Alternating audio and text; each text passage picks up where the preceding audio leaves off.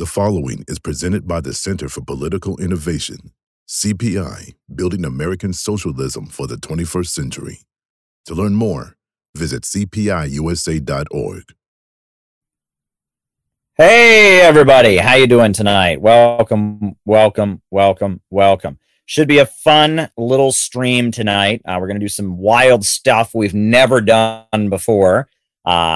Should be an interesting little experiment here. We'll see how it goes, right? We're always trying out new things here. This is a wild bunch of people. So, yeah, we're going to try something new. So hit the like button, hit the subscribe button, hit the notifications bell. If you can tweet this out, if you can put this on your Facebook or your Instagram or post it in Facebook groups, we're going to have some fun tonight. It's going to be a little bit of an experiment. Yet another experimental live stream. We're going to have fun. We're going to get to know our community here. So should be fun. American century. I say that the century on which we are entering can be and must be the century of the common man. A radical redistribution of economic power. I mean, we know that racism is just a byproduct of capitalism. Everything would be all right if everything was put back in the hands of the people. We need a government that will make sure Americans are taken care of and organize the economy to serve the people, not the profits of a wealthy few. We now have the techniques and the resources to get rid of poverty. We got to start getting out there with the people. Get out of the movement and get to the masses. We need a government of action.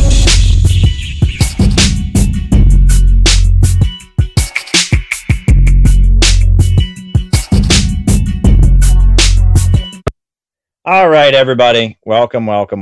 So glad that you're here. So what I think we're going to do tonight, I've never done this before, but I noticed that Haas did this on his stream, and Ben Rubenstein just suggested that I do this, and some other people are excited about this. So right now on my Twitter, I am going to open a Twitter space. I'm just calling it Caleb Maupin's live stream. And that's a way we can bring guests on. It's not the same as bringing them on the StreamYard. We're just going to do it that way. So I'm starting right now. Allow mic access. Never done this before. This is literally the first time I've ever done this. And here we are. I am now on a Twitter space. So I am on Twitter space. My mic is off. My mic is on. And I'm talking on Twitter space. Is that how it works? I'm on Twitter space. So I share this with a tweet. Join me in my space. Experimental. And if you want to come on, I just put this on my space and then I tweet it out. And wow, look, all these people are now in it.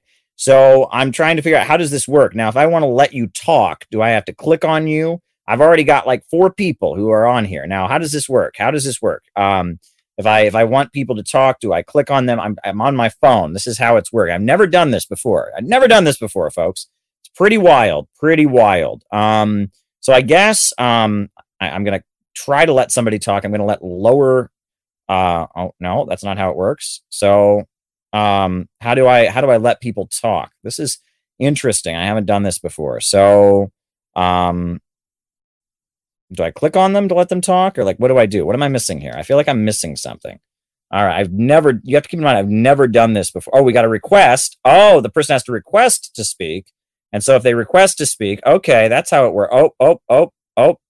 Oh, no. So we got one request to speak. And so then I click that. Hello? Can you hear me? It says lower and deeper can now speak. Hello? Lower and deeper? Can you hear me? Hello, can you hear me? I can hear you. What's on your mind tonight, lower and deeper? Not too much. Just figured I'd help out. I think the person has to request to speak. I see. And at that point, you can pick on them. So that's all I wanted to say for the moment. Okay. Back to being a listener. All right. Very cool. Thank you so much, Caleb, for all you do. And I'm going to go back to listening. Okay. Well, very good. Yeah. This is an experiment. I figured I would give this a try. Well, thank you, Lower and Deeper. Thank you very much. And if there's anyone else who wants to hop on here and say a few words, now we know how to do it. So there you go. There we go. All right. So if anyone else wants to hop on and join our conversation tonight, why, they can just do that. We've been looking at world events and the news and what's been happening. And yeah, not particularly thrilled. Oh, looks like Keaton, the great Keaton Mansfield is wanting to hop on. So Keaton has requested. So how do I do this? Oh, 2 requests. All right. So we got Keaton first, and then we'll go to Ruka on Ruka.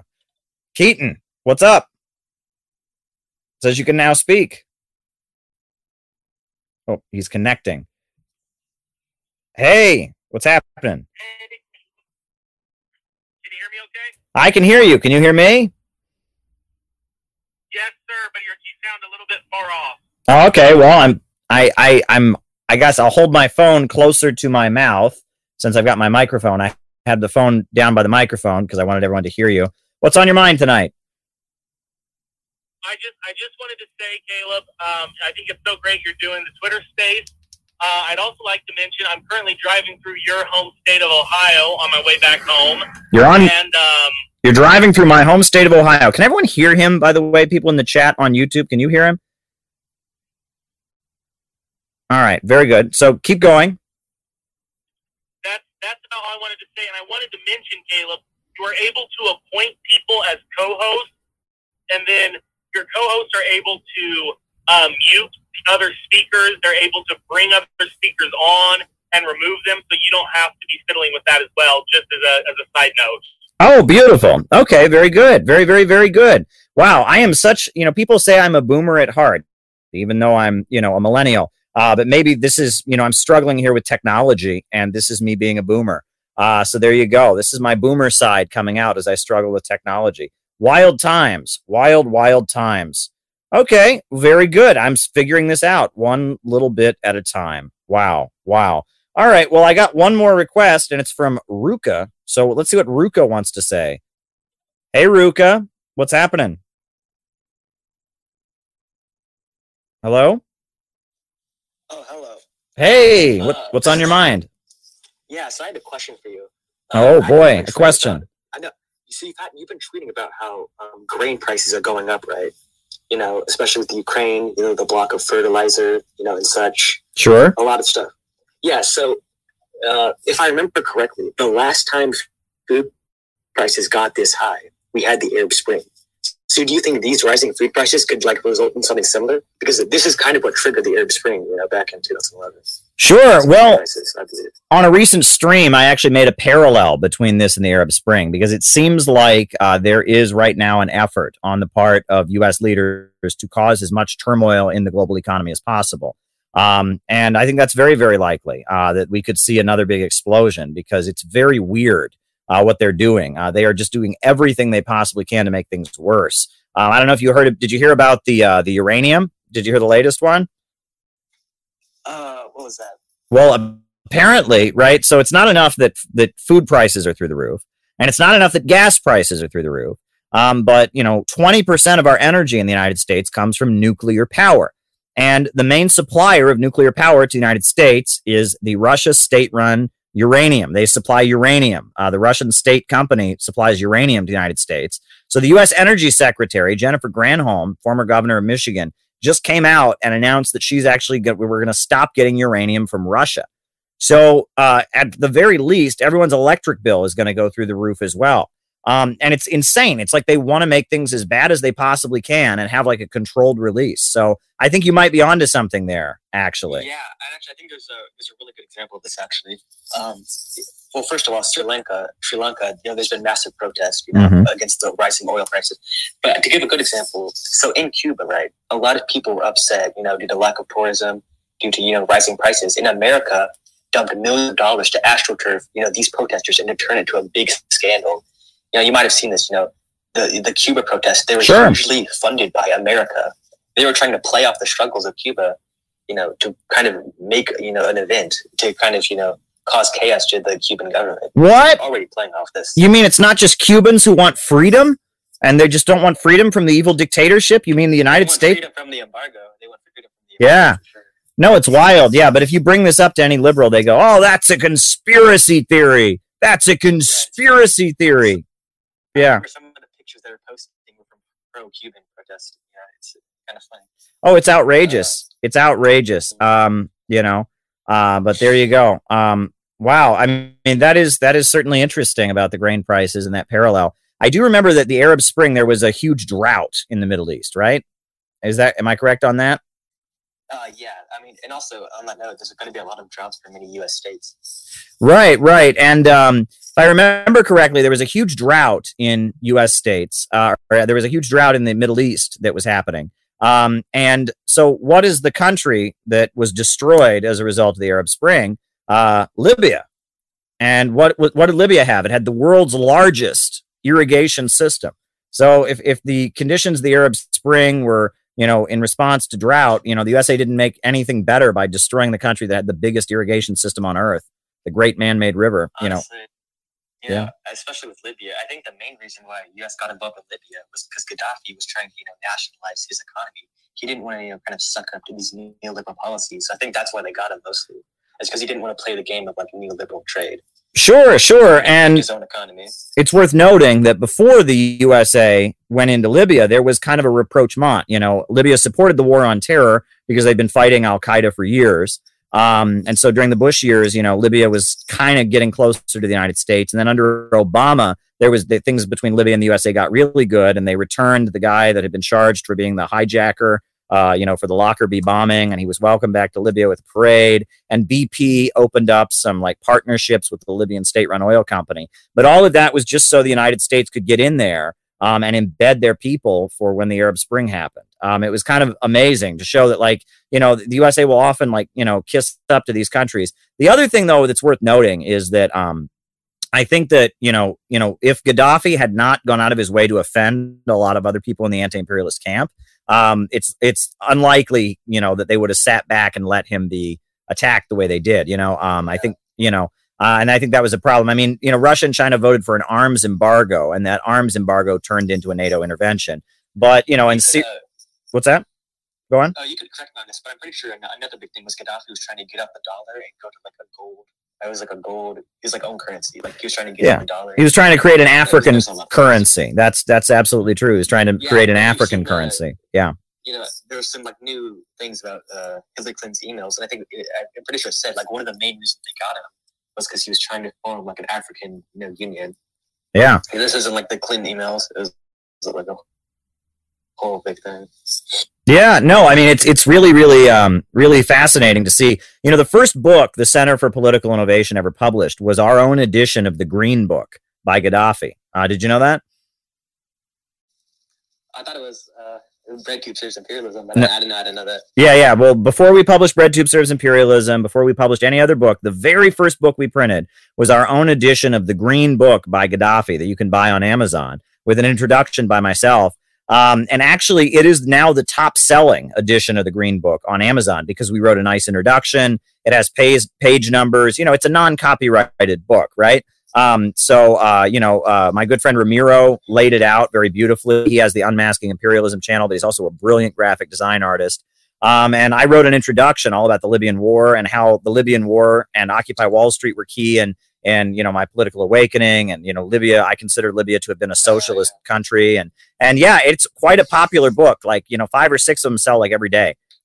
People read that book and maybe, yeah. On the topic of Bread Tube Serves Imperialism, maybe you could talk about how Bread Tube has been worshiping Ukrainian neo-Nazis. I've been saying, we want to send more weapons to these Ukrainian neo-Nazis. Instead of helping people in America, we want to send more weapons to neo-Nazis. Oh, yeah. Well, no, it's weird. They have this logic where if you don't support sending weapons to neo-Nazis, then that makes you a Nazi. Did you know that? Yeah. It's very well thought out. Right. Zelensky, he's been getting very close to these far-right people in Europe, like Orban in Hungary. He's very unapologetically. He wants to make Ukraine just like Israel. He's pretty much unapologetically on the side of far right. I don't know why people are confused on this. Yeah, well, if I can, Caleb, Keaton's still here. Okay, go ahead, Keaton. I didn't know you were still here. Go ahead. You guys you're spreading conspiracy theories. Zelensky's Jewish, therefore there's no Nazis in Ukraine. Just like how Obama was black and there's no racism in the U.S. So I'm going to have to report you both to the Ministry of Truth. Very good. Very good. Yeah, you also probably might have known this, but Zelensky actually banned every single Communist party from running. Yes, and ban all the Communist parties. And didn't ban the Nazi parties, right? The Nazi parties are there, and they're an official division of the military. I hear so much of these excuses from the liberals. They'll say things like, my favorite is they say, well, don't you think there's people in our military that are neo-Nazis? Well, yeah, but they don't have a special Nazi division. They didn't create like the U.S. Marine Corps Nazi division and give them special uniforms with lightning bolts on them. Give me a break, It's so ridiculous, the excuses you get. And then, Zelensky's Jewish, it's like, wow, that doesn't make a huge difference. They've been having torchlit marches ever since he got elected, calling for his ouster and his overthrow. So that's pretty ridiculous. He came in on a peace platform and wasn't able to deliver. And, he's basically a puppet of NATO and the United States, and NATO and the United States have cultivated these extremist groups. So there you go.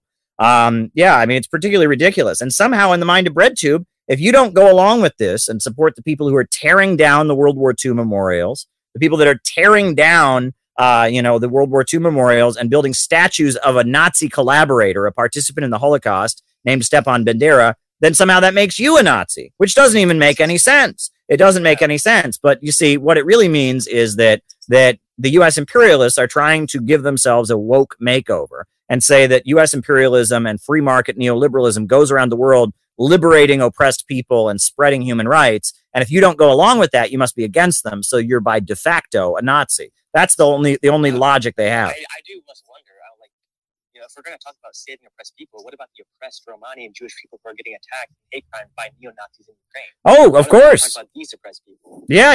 The pictures, we can't show them on my YouTube channel, but you can see them all over Twitter. The people tied to lampposts, with the stuff painted on their face that causes long-term eye damage. They're stripping them from the waist down. These are vicious, murderous people, and the USA supports it. And if you so much as bring it up, they just call it, that's a conspiracy theory. They don't even try to debunk it. It's something's funny too.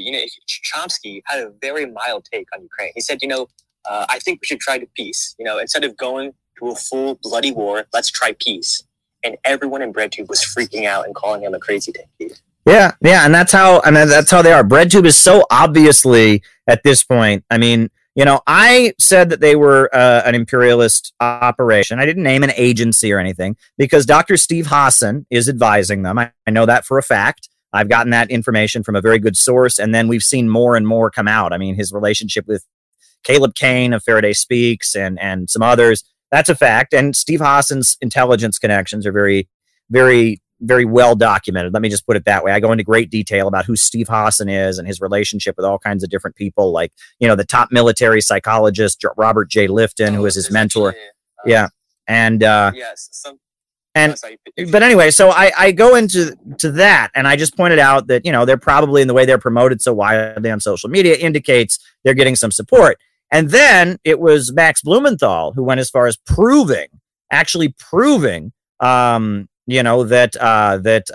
they were getting funding. Abigail Thorne, we now know, was getting funding from the British government, from a nonprofit that's tied to the British royal family and funded by the British government. So now we know it's a fact. So what I wrote in the book is now documented fact. And if you bring this up, the BreadTube people just go, it's not interesting. And they just laugh. Everyone who disagrees with you is CIA. That's not what we said. Another thing I think you should probably maybe keep your eye on is if the Solomon Islands, they decided that they would do a deal with China. Right. So all of a sudden, right after Australia did a deal with China, for some reason, Australia and America were like, Solomon Islands, they're corrupt, they're evil, they're probably doing this and that. So I feel like, if we're going to see, the next type of AstroTurf thing, the next type of, American intervention, I feel like it's going to be Solomon Islands, or any of these countries that want to side more with China instead of sucking up to neoliberalism. They're I feel like they're going to be the next target, if anything. Oh, absolutely. All right. Well, thank you, Ruka, for your input. I really do appreciate having you on here. And I think the next we're going to bring on my good friend, Dust James. But before we do that, before we bring on Dust James, I did want to tell people to retweet this. I know we didn't give it the sexiest title because I've never done this before. I think I might be able to change the title. So maybe we'll do that later on. But retweet this. Bring people on. We're on, YouTube right now doing this live. And on YouTube, we've got 243 people watching. And now, I believe, I'm trying to see how many people are in the space now. The space, we have 33 people. And anyone can just hop on. So this becomes a call-in show because we're on the space. So, all right, Dust James requested. And now how do I got 4 requests. Dust James. Welcome, Dust. How you doing? Hey, Dust. Oh, you're muted, Dust. You want to... Hey, how's it going, y'all? It's good. How are you?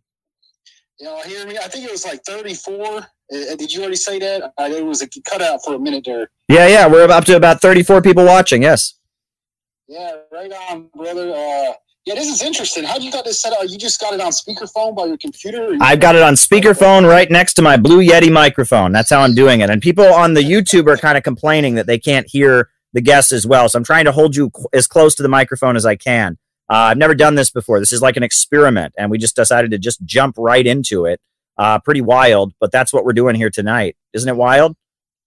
Yeah, I've been experimenting with these spaces myself, and I find that compared to my YouTube audience, I get a very diverse amount of people that I can engage with rather quickly. It's a very positive tool to use. Great. I don't know why those smart speakers like the Google and the Chrome things, they have really great sound. Maybe I'll try to Bluetooth through there and hook that by my microphone. Okay. That would help the audio. Yeah, I just got off. I did 3 lives. I did 1 pre-recorded session and I did 2 lives for my channel today. Not that I wanted to do all that in one day, but it just seemed to be the best schedule, given my work schedule. I did a talk with brother Ewoks, brother B-Level from Ewoks on Hens. He's a mutual comrade, Pan-Americanism, with a Chicano comrade and a Puerto Rican comrade, trying to bridge the divide between revolutionary nationalists and Marxist-Leninists of oppressed nations and the American patriot perspective, try to build bridges, build coalitions, come to better understandings with that. He's going to put that out later. I did a recap with brother Max the Sax out of D.C. and the brother from Evansville, Indiana on their May Day live on my channel. And I also did a study of the demands on the principles put out by the organization founded by Marcus Garvey as well. So it's been a busy day. That's pretty wild. Well, there you go. Well, keep doing the great work you're doing, Dust. I got a couple more people that are requesting, and then we'll probably bring the Twitter space to an end. But this is a neat little device here. This is how we can do call-ins from here on. And I might do these more often when I just have a few words to say or something. Anything else you want to add? People should go subscribe to Dust James' channel, by the way. It's a great channel, Working Class Revolt, Anti-Imperialist America. It's great stuff. No, thank you, brother, for everything you do, and everyone have a good one. All right, thanks, Dust. All right, cool. All right, we got John McCarthy. Can you hear me, John? John McCarthy.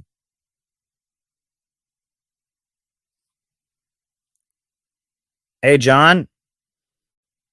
John, you want to unmute your speaker?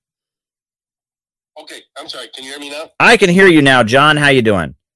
Good. I can be kind of long-winded, but I just had one quick point today. Okay. Previous caller, Roca, I think was his name. He mentioned the droughts that are going to hit southeastern states very soon. And I just wanted to remind everybody that you have proposed the solution to this, which is a river of life. Right. Yes. And it's these droughts are coming, so not only is that a good idea, but it's a necessary idea.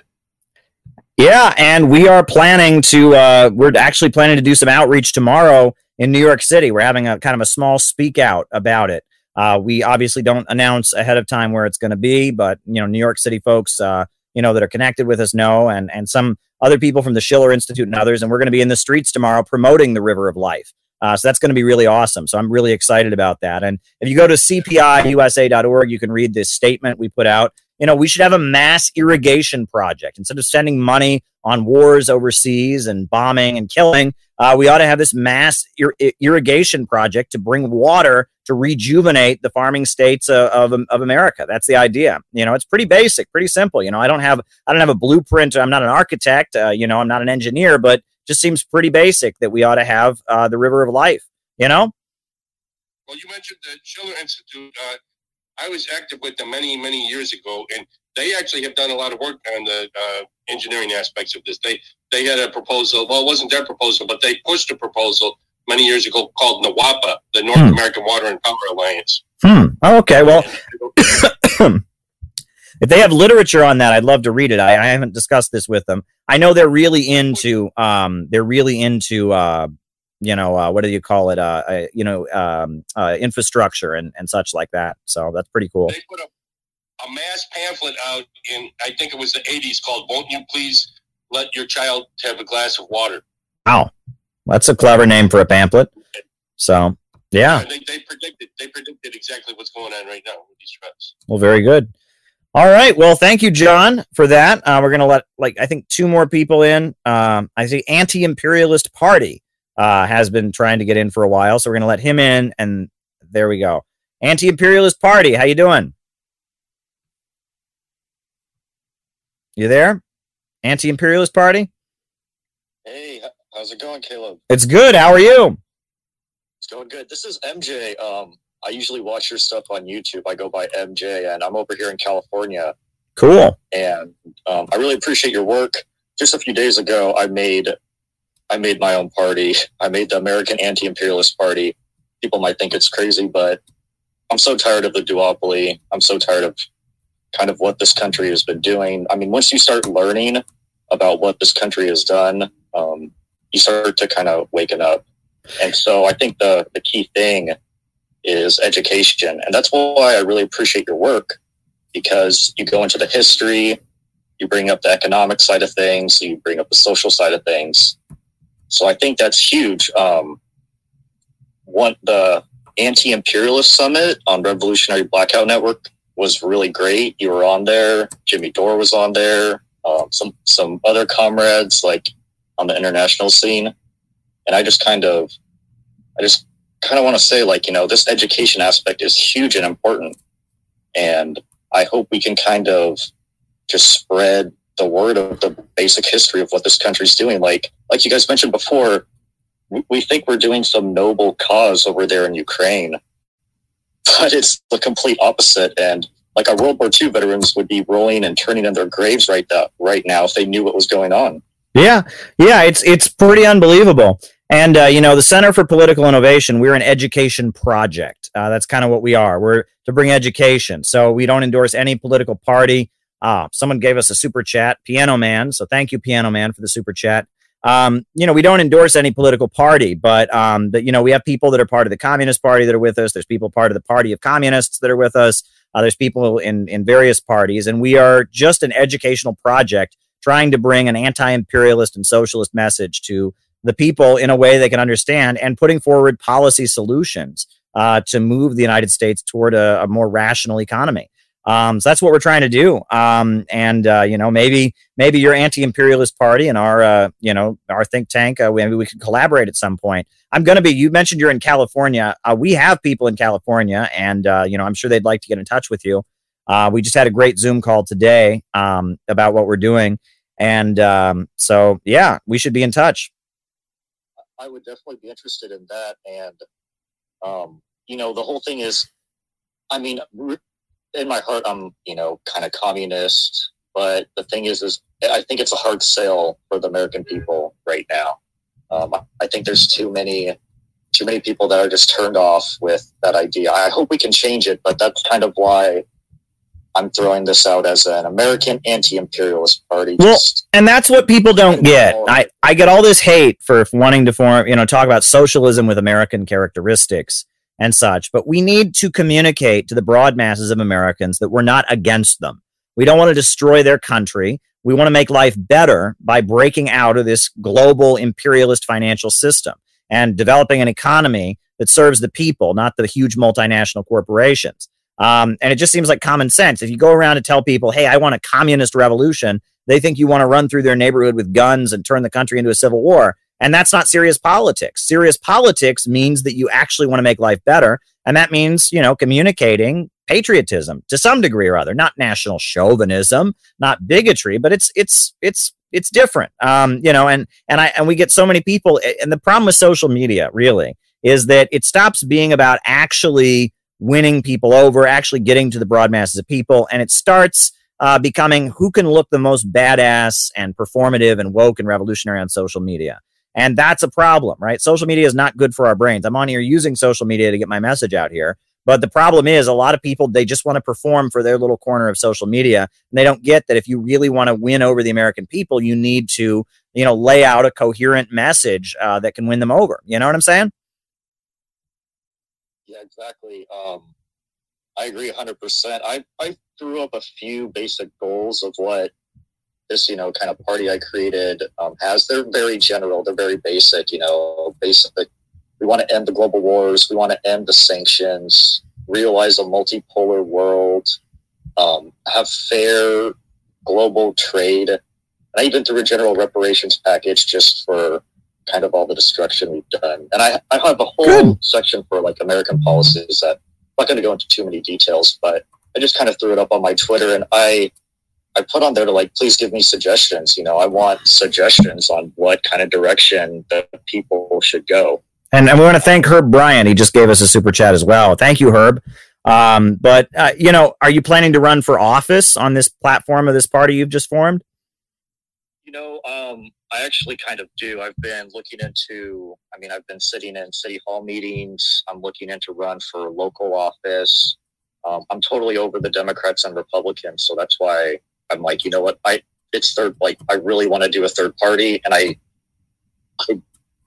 obviously the Communist Party is more established, but I just, like I kind of mentioned, I don't think it's a good sell to America right now. And until there's enough education. Yeah, well, how the economy works. Yeah, the point is to build a program, something that people can agree to that will change society, right? That's how these things work. In Russia, it was peace, land, and bread. In China, it was redistributing land to the peasants, defeating the Japanese invaders. And communists can sit at the center of a broad, united front to improve people's lives with clear, concrete steps that challenge property relations. And that's the idea, right? If you just go to people with everything, and you demand that everyone agree with the whole full 9 yards, it's not going to work, right? The idea is to put forward a united front around a serious program. And that's what the 4 points of the Center for Political Innovation. Have you read our 4 economic points? Yeah, I'd have to go back and check them out, but I have read them, and they all sound on point. Like you guys were mentioning about the River of Life, the irrigation project. That sounds, like you said, that sounds right on point and basic. And you would think, especially, if anyone's wanting to talk about climate change, say, hey, well, this would combat that. Food crisis, this would combat that. Yeah. There's so many different things that it can help. Bring back jobs here, infrastructure. And one of the things I would love to do is have a nice high-speed rail project connecting all of our cities together, plus River of Life. The sky's the limit. Yeah, we need to come up with constructive solutions like that to show people what could be done. Well, I really appreciate you coming on. What's your name, by the way? Thank you so much. I go by MJ. MJ. All right. Well, thank you, MJ. I do appreciate having you on. And next, we're going to bring on Mr. He's been waiting a long time. He's got the Lincoln head as his logo. Mr. Zolwas. Mr. Zolwas. Can you hear me, Mr. Zolwas? Mr. Zolwas? Everyone should retweet this, by the way. If you're on Twitter, you should retweet this. We want to get more people on here. Mr. Zolwas, can you hear me? I can hear you, Caleb. Can you hear me? I can hear you. What's on your mind tonight? Well, I just want to say, first off, thank you for everything you do, and thank you for having me on tonight. And I want to have a special shout-out to our Northern Ireland comrades for having Sinn Féin clinch for the first time ever the most number of seats in Stormont, which means as of right now, with both parliaments in Ireland, Sinn Féin is the largest political party with seats. And one of the first things they did was call for a united Ireland. Nice. So, that's pretty great. All of our Irish comrades right now, they are reveling in a good victory. That's really great to hear. Yeah, Sinn Féin very much is the expression of Irish people in Northern Ireland who want independence. And, people are critical of Sinn Féin. They're a little more reformist than they once were, but they are the real expression. And that some of these other groups that are pretty ultra left, they don't really have a mass base. So the fact that Sinn Féin is there, and Sinn Féin supports Maduro in Venezuela, Sinn Féin supports the Palestinians. So they are an anti-imperialist party in a lot of ways. They are a socialist party in a lot of ways. They're not a hardline ML party, but they are the voice of the Irish liberation movement. And so supporting them is really important. And I think that's really, really great to hear that they are having huge electoral gains. That's really great to hear. Yeah. That's kind of all I wanted to get on stage and keep on doing what you're doing, Caleb. All right. A good fight. All right. Great to have you on here. Okay. All right. So I see there's 2 more people that are requesting, and we do want to do just a regular YouTube live stream at some point, but I'll bring a couple people on. There's one guy I'm not going to bring on because his name is I Snort Coke, and we're not into drugs on here, so I'm not bringing him on. But I'm going to bring Richard on. Richard, how you doing? Richard, can you hear me? Richard, you want to unmute your mic, Richard? There, can you hear me? Can you guys hear me now? Yeah, I can hear you, Richard. How you doing?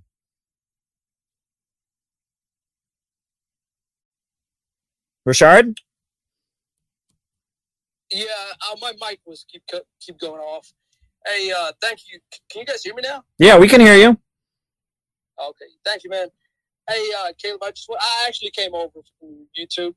Okay. I follow you your live streams all the time. So my question that I had was, someone was debating with me, and they said about the Ukraine war, and the question was that they said that you were being so anti-American imperialist that you kind of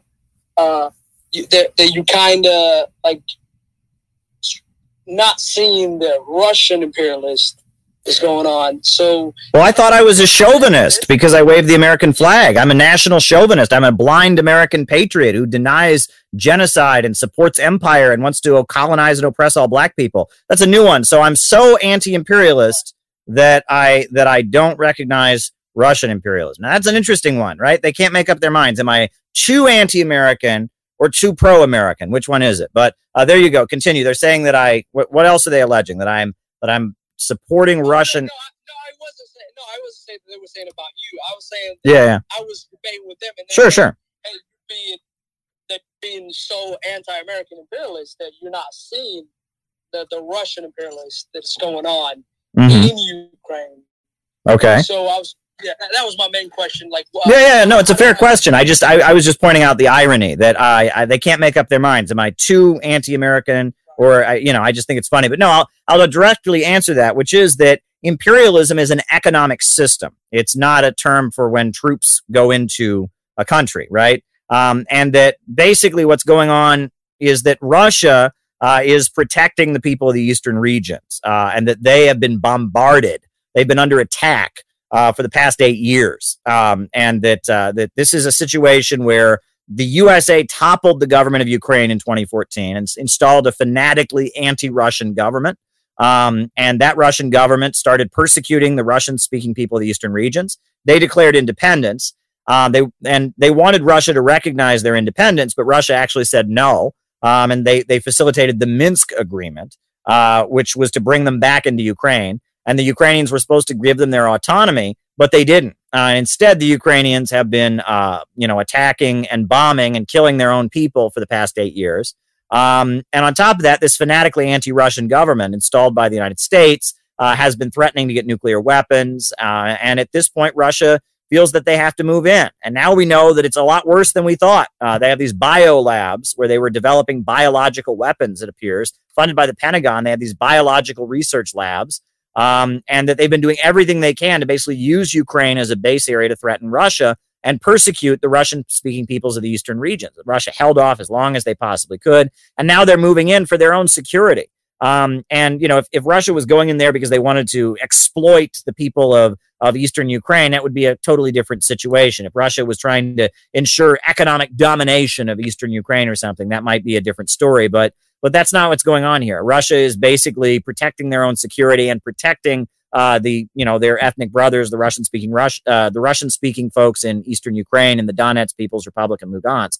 And it's actually costing Russia quite a bit of money. You know, I've been to Crimea, and the amount of money that Russia has poured into Crimea for economic development is not small. I mean, they have really done a lot to develop them. And, the relationship that Russia has with the world is not an imperialist relationship. Imperialism is when, one country is dominating the economy of another country, preventing a country from developing its own industries and resources, keeping a country poor so that they can stay rich. It's about holding back economic development. That's what the imperialist relationship is. That's what the United States and Britain and France and Germany do to countries all over the world. That's why Africa is still underdeveloped. That's why there's so many people in South America that don't have access to running water and electricity. Imperialism is an economic relationship. It's not a term for military intervention. So that's where those folks are confused. But what do you think, Richard?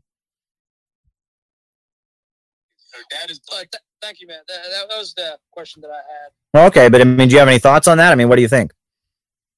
No, that was great, man. Oh, okay, sure. All right, very good. Okay, well, I see a couple other people are requesting, and this is fun. This is a little bit fun, so maybe we'll add. Oh, my good friend Jay Therapol. I met Jay actually a while back. I met him in Russia at the World Festival of Youth and Students, I believe. Jay is connecting. It says connecting. Jay, unmute your speaker. Can you hear me? I can. How are you, mate? How are you? You're out in Australia. How are things going? How are things going? Well, it's not as bad as over in the United States because our supply chains with China are shorter. So I can say that at the very least. Yeah, well, I mean, evil China is oppressing you. They're gonna move into the Solomon Islands, and you have no choice but to invade. I'm just kidding, of course, just kidding, right? Right. Yeah, I mean, I just got off the phone with somebody from the Citizens Party here in Australia, which is related to the LaRouche movement. Mm-hmm. And I just said to him, it just occurred to me, I said, we have the opposite stance towards China that we need. What we have with China is hostility and free trade, when what we actually needed for the past 20, 30 years is friendly relations and protectionism. So we get the exact opposite of what would actually serve Australia's national interests. Yeah. It's crazy. It does sound like it. Are you part of Australians for a New Democracy?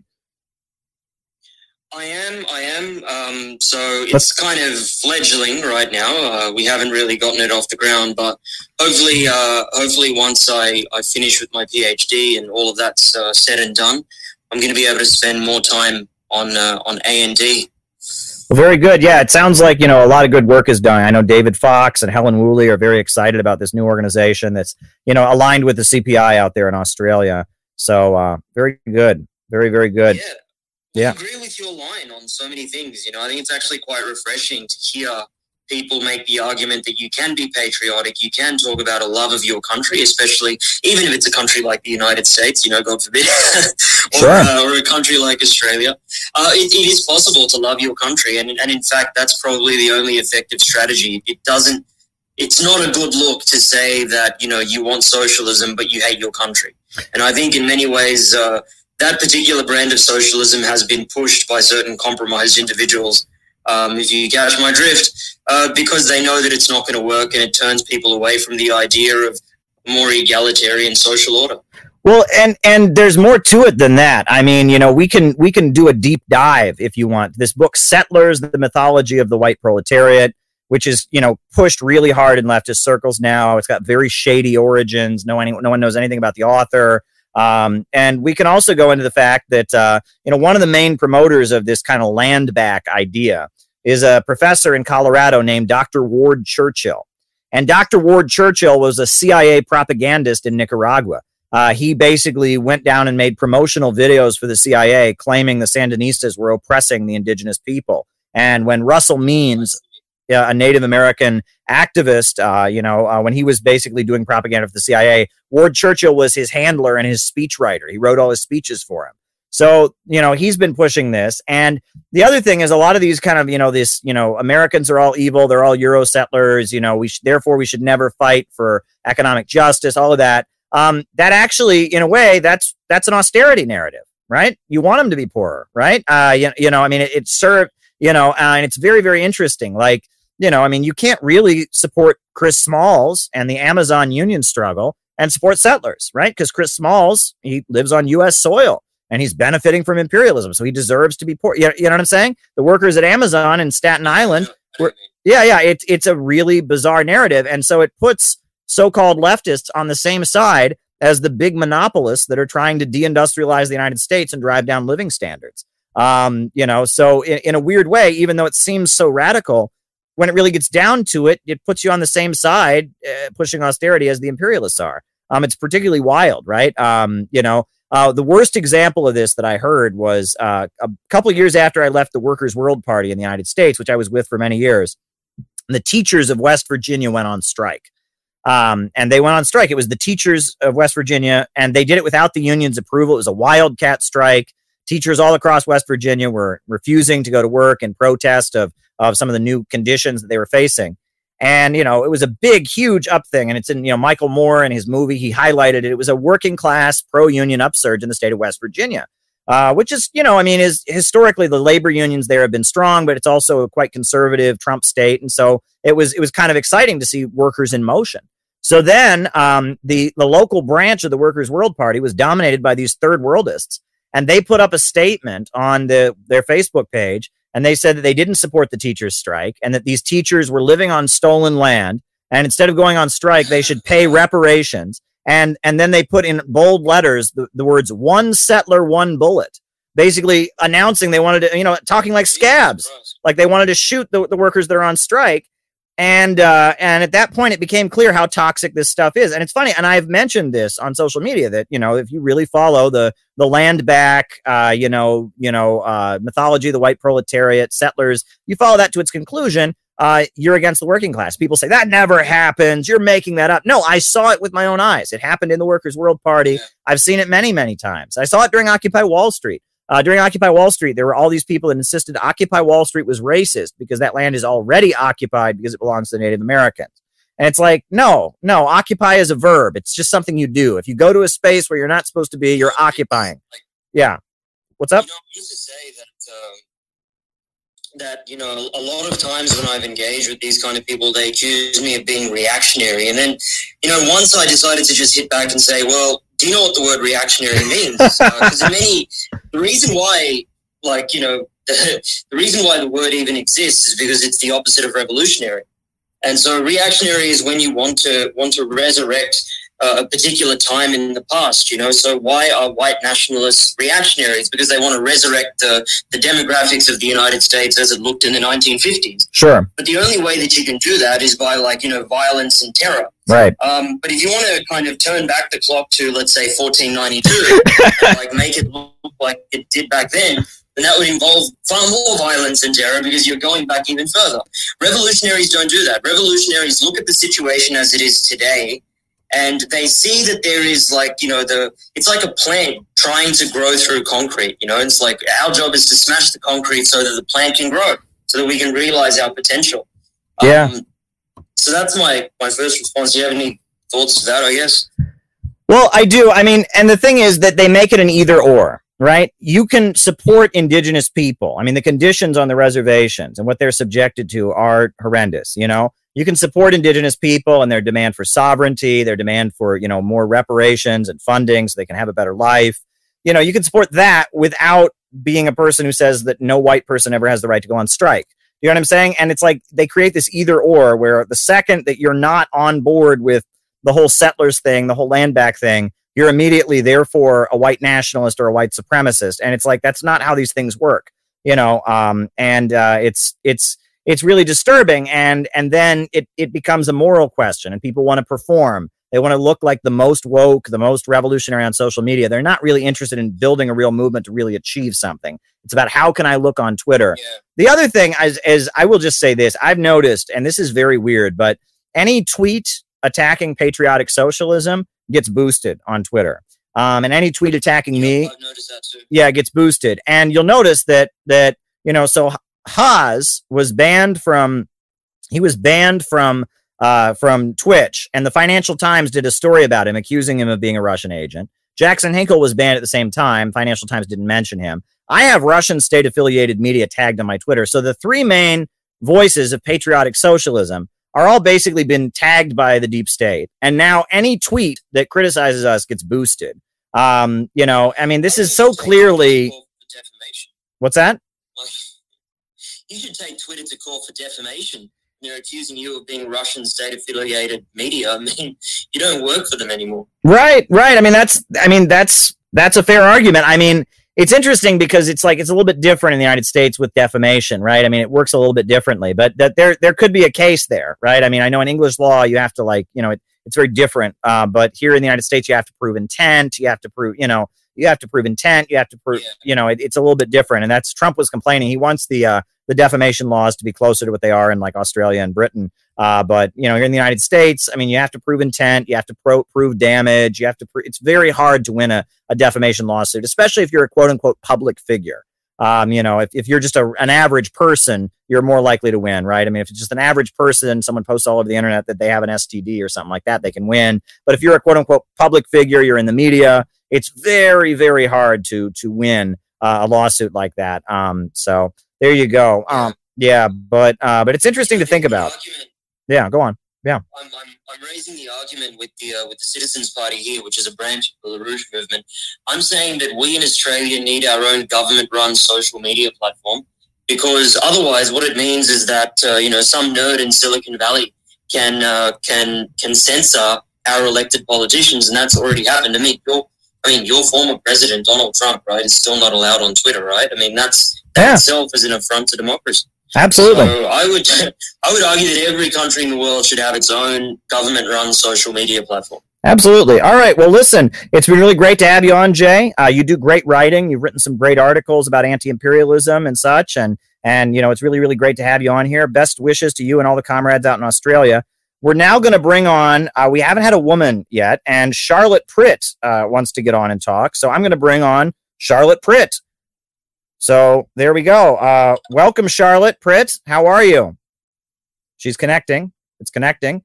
But yeah, we haven't had a woman speaker yet, and Charlotte Pritt is requesting to speak. So go ahead and unmute, Charlotte. What's on your mind? Charlotte? Hey. Can you hear me now? I can hear you, Charlotte. How are you? I'm doing great. It was interesting. I came in when you were talking about the teacher strike in West Virginia, and just to give a little background, my father was the president of one of the locals, UMWA. My brother was a member of Teamsters. I was a member of WVEA, AFT, and UE. UE in West Virginia is one of the best labor unions. It has more autonomy. And I also was the gubernatorial candidate in 1996 for the Democratic Party. And my opponent was Joe Manchin in the primary, and I defeated him with a huge grassroots campaign. And I wanted to speak a little bit about what's been happening here in the labor movement, and also say that in the primary, every county in West Virginia went for Bernie Sanders. Wow. Heavily. Wow. And actually the workers were incensed because they have felt as if the Democratic Party, the neoliberal establishment part of the party, has consistently screwed over workers. So it wasn't so much Donald Trump, for Donald Trump, as it was FU Democratic Party, because you've abandoned the labor movement, the environmental movement, you've abandoned the people. So it was very interesting to see that when Hillary and Trump won, they knew they didn't trust establishment Democrats, and nor should they, because they have, as you can see, taken us into war since the 90s. The Clinton family, with NAFTA, with TPP, it just really had a great deal of damage here in West Virginia. And I would just say, the problem we have is infiltration. You see infiltration, line and mine workers. My dad was a member of the Miners for Democracy, and I was inadvertently thrown into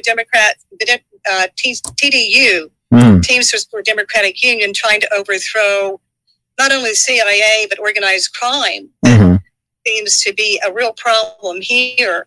And I can say, but I also, you're absolutely right. I sued the Republican National Committee that came in and did heavily against, campaigns and put a lot of money in the state against me in the general election. And the Democrats here also worked against me because I was probably the most progressive Democrat or progressive politician that West Virginia's ever seen. And they were terrified that I had beaten Joe Manchin and that they wouldn't be able to handle me if I were in charge of the state. And as you all know, there are quite a few resources here. We have a lot of coal, fracking, timbering, and we've been in a sacrifice zone for a long time. So I just wanted to let you know that the teachers it was a grassroots. The administration did not want to, the leadership did not want to go against their friends in the legislature. And being in the House for 4 years and in the Senate for 4 years in West Virginia, what happens with our progressive community many times, they just get co-opted by the parties, whichever one is in power. And it's always been a struggle between rank and file and co-opted leaderships within the labor organizations. And we also had, you think about AFT, Randy Weingarten, here she is, going over there supporting Nazis in Ukraine, rather than understanding. They have a very skewed understanding of what's going on. And of course, with the No More movement in Africa, that, many people are trying to get the disinformation out, to counter the disinformation. But I think what's happened with the labor movement is the infiltration from not only bad actors posing as socialists or workers. Now, I'm an independent now. I was with a Democrat, then I went to the Green Party, Mountain Party in West Virginia, and I was so disgusted about the mandates on COVID that I left the Mountain Party or Green Party, and now it's just an independent. Because you don't, if you are for freedom, you don't start forcing people to do experimental drugs. And, sure. So I'm for choice on all those issues. Yeah. Good for you. Me too. I just wanted to add that and see if you had any more questions about what's going on in West Virginia. Sure. Well, I mean, you mentioned TDU and, the struggle to unionize, I believe it was UPS, right? That was Ron Carey when he was aligned with TDU. Were you part of that? Yeah. Well, here's how I got part of it. When I was first running for the House in 1985, TDU was running, and my dad was helping, I guess, to some degree, helping Teamsters or Democratic Union. And they asked for my dad to come and speak because he was the president of United Mine Workers, and he was also involved with Miners for Democracy and was one of the more true blue labor-oriented people. And he told them my daughter was going to come and speak. And I looked very Republican. I had my suit, heels on, and a little briefcase when I went to speak to them. They were joking, saying, "Oh my God, that can't be Garnet Fritz's daughter. She looks like a damn Republican." And so they were all laughing about it. But I inadvertently went in and just talked to them about a grassroots campaign and how I was running mine and that might be helpful for them. Well, they got really involved in my campaign.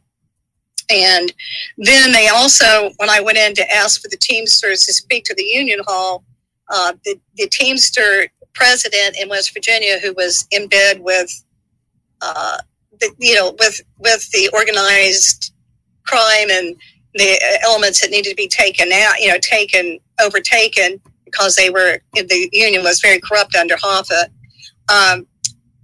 He wouldn't let me in the Union Hall. And said that you're not speaking here. You've been speaking to those TDU guys. And I found Rick Blaylock, who was really close to Ron Carey, was from West Virginia. And I got to know Ron Carey. And when I ran for governor in 1996, he came to West Virginia. Jerry McEntee there were several different labor leaders in the United States who helped in that campaign in 1996. my relationships with Ron Kerry were, I always felt him, for me, I don't know what kind of relationships others have had. He was always up front. He was always there to really help anyone whom he felt really did care about working people. And it was I felt him to be very genuine and concerned about what was happening to the Teamsters and to the rank and file. Right, and then for our viewers who may not be familiar, the Bill Clinton Justice Department went after him, if I believe. Is that correct, that they went after him? Yeah. Also went after, oh gosh, shoot, I can see his face right now. He's the president now of AFL-CIO. He was with the 9 and 9 workers. Oh, shoot. You know who I'm talking about, Caleb? Trumka? Richard Trumka?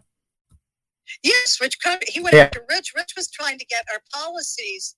They went after him because he was trying to get the hands, our retirement out of the hands of brokers and bankers and into a fund, that they could all put all of the retirement together and they could be managing it themselves. And powers that be didn't like that one bit, so they went after him too. They went after him for that. He kind of settled down some. I haven't been real happy with some of the things that AFL-CIO has been doing, especially when I was in El Salvador and Nicaragua and Honduras in 1987, a peace mission there, and I was talking to SEIU, hospital workers.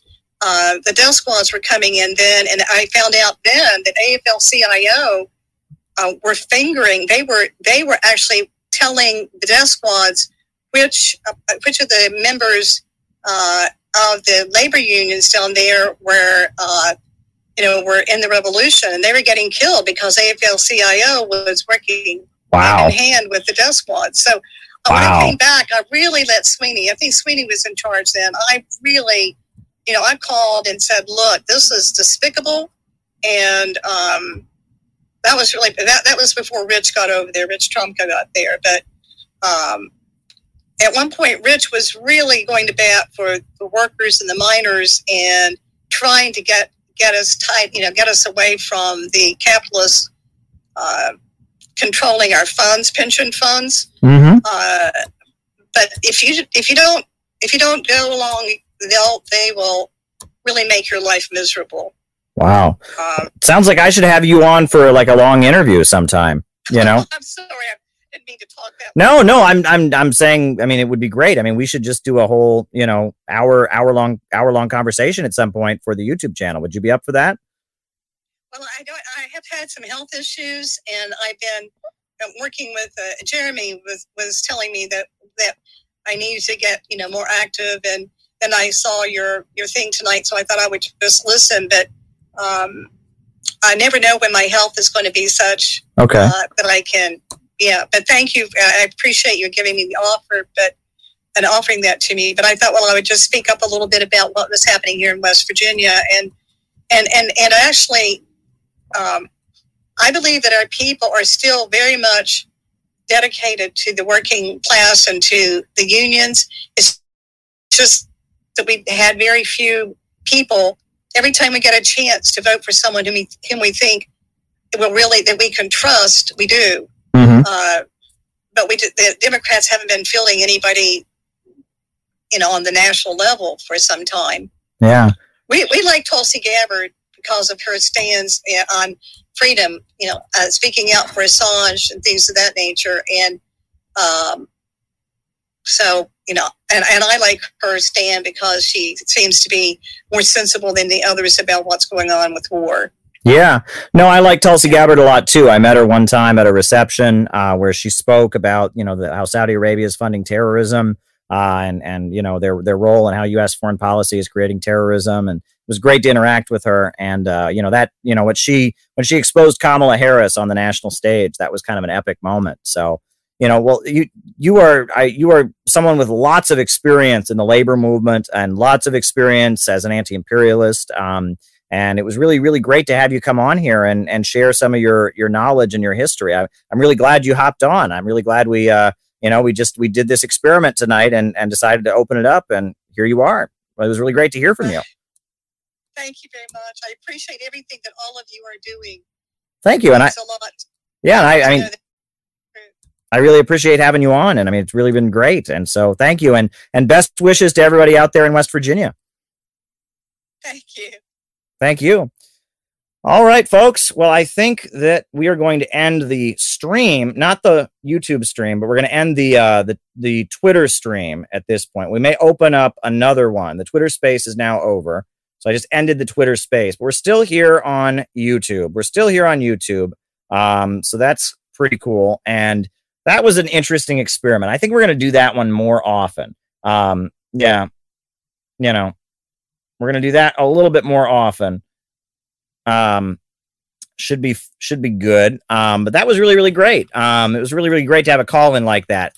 People are telling me the audio at some points wasn't so good, but maybe it got better. So maybe we can figure out like a mechanism. If there's a way I could plug my phone into the audio, or we could play it over the computer or something like that. I'm sure there's something we can do. I'm again, not huge with the tech stuff. I'm not the best tech guy ever, but yeah, I really agreed. It was, that was a great call in, quite a diversity of folks. We had someone from Australia. We had working class folks from the United States. We just had, you just heard Charlotte Pritt, the legendary labor organizer in West Virginia, and her work. That was really a great call in. That was really, really awesome. So there you go.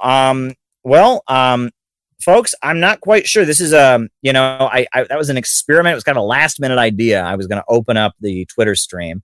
I think, I'm not quite sure how we're going to do this next.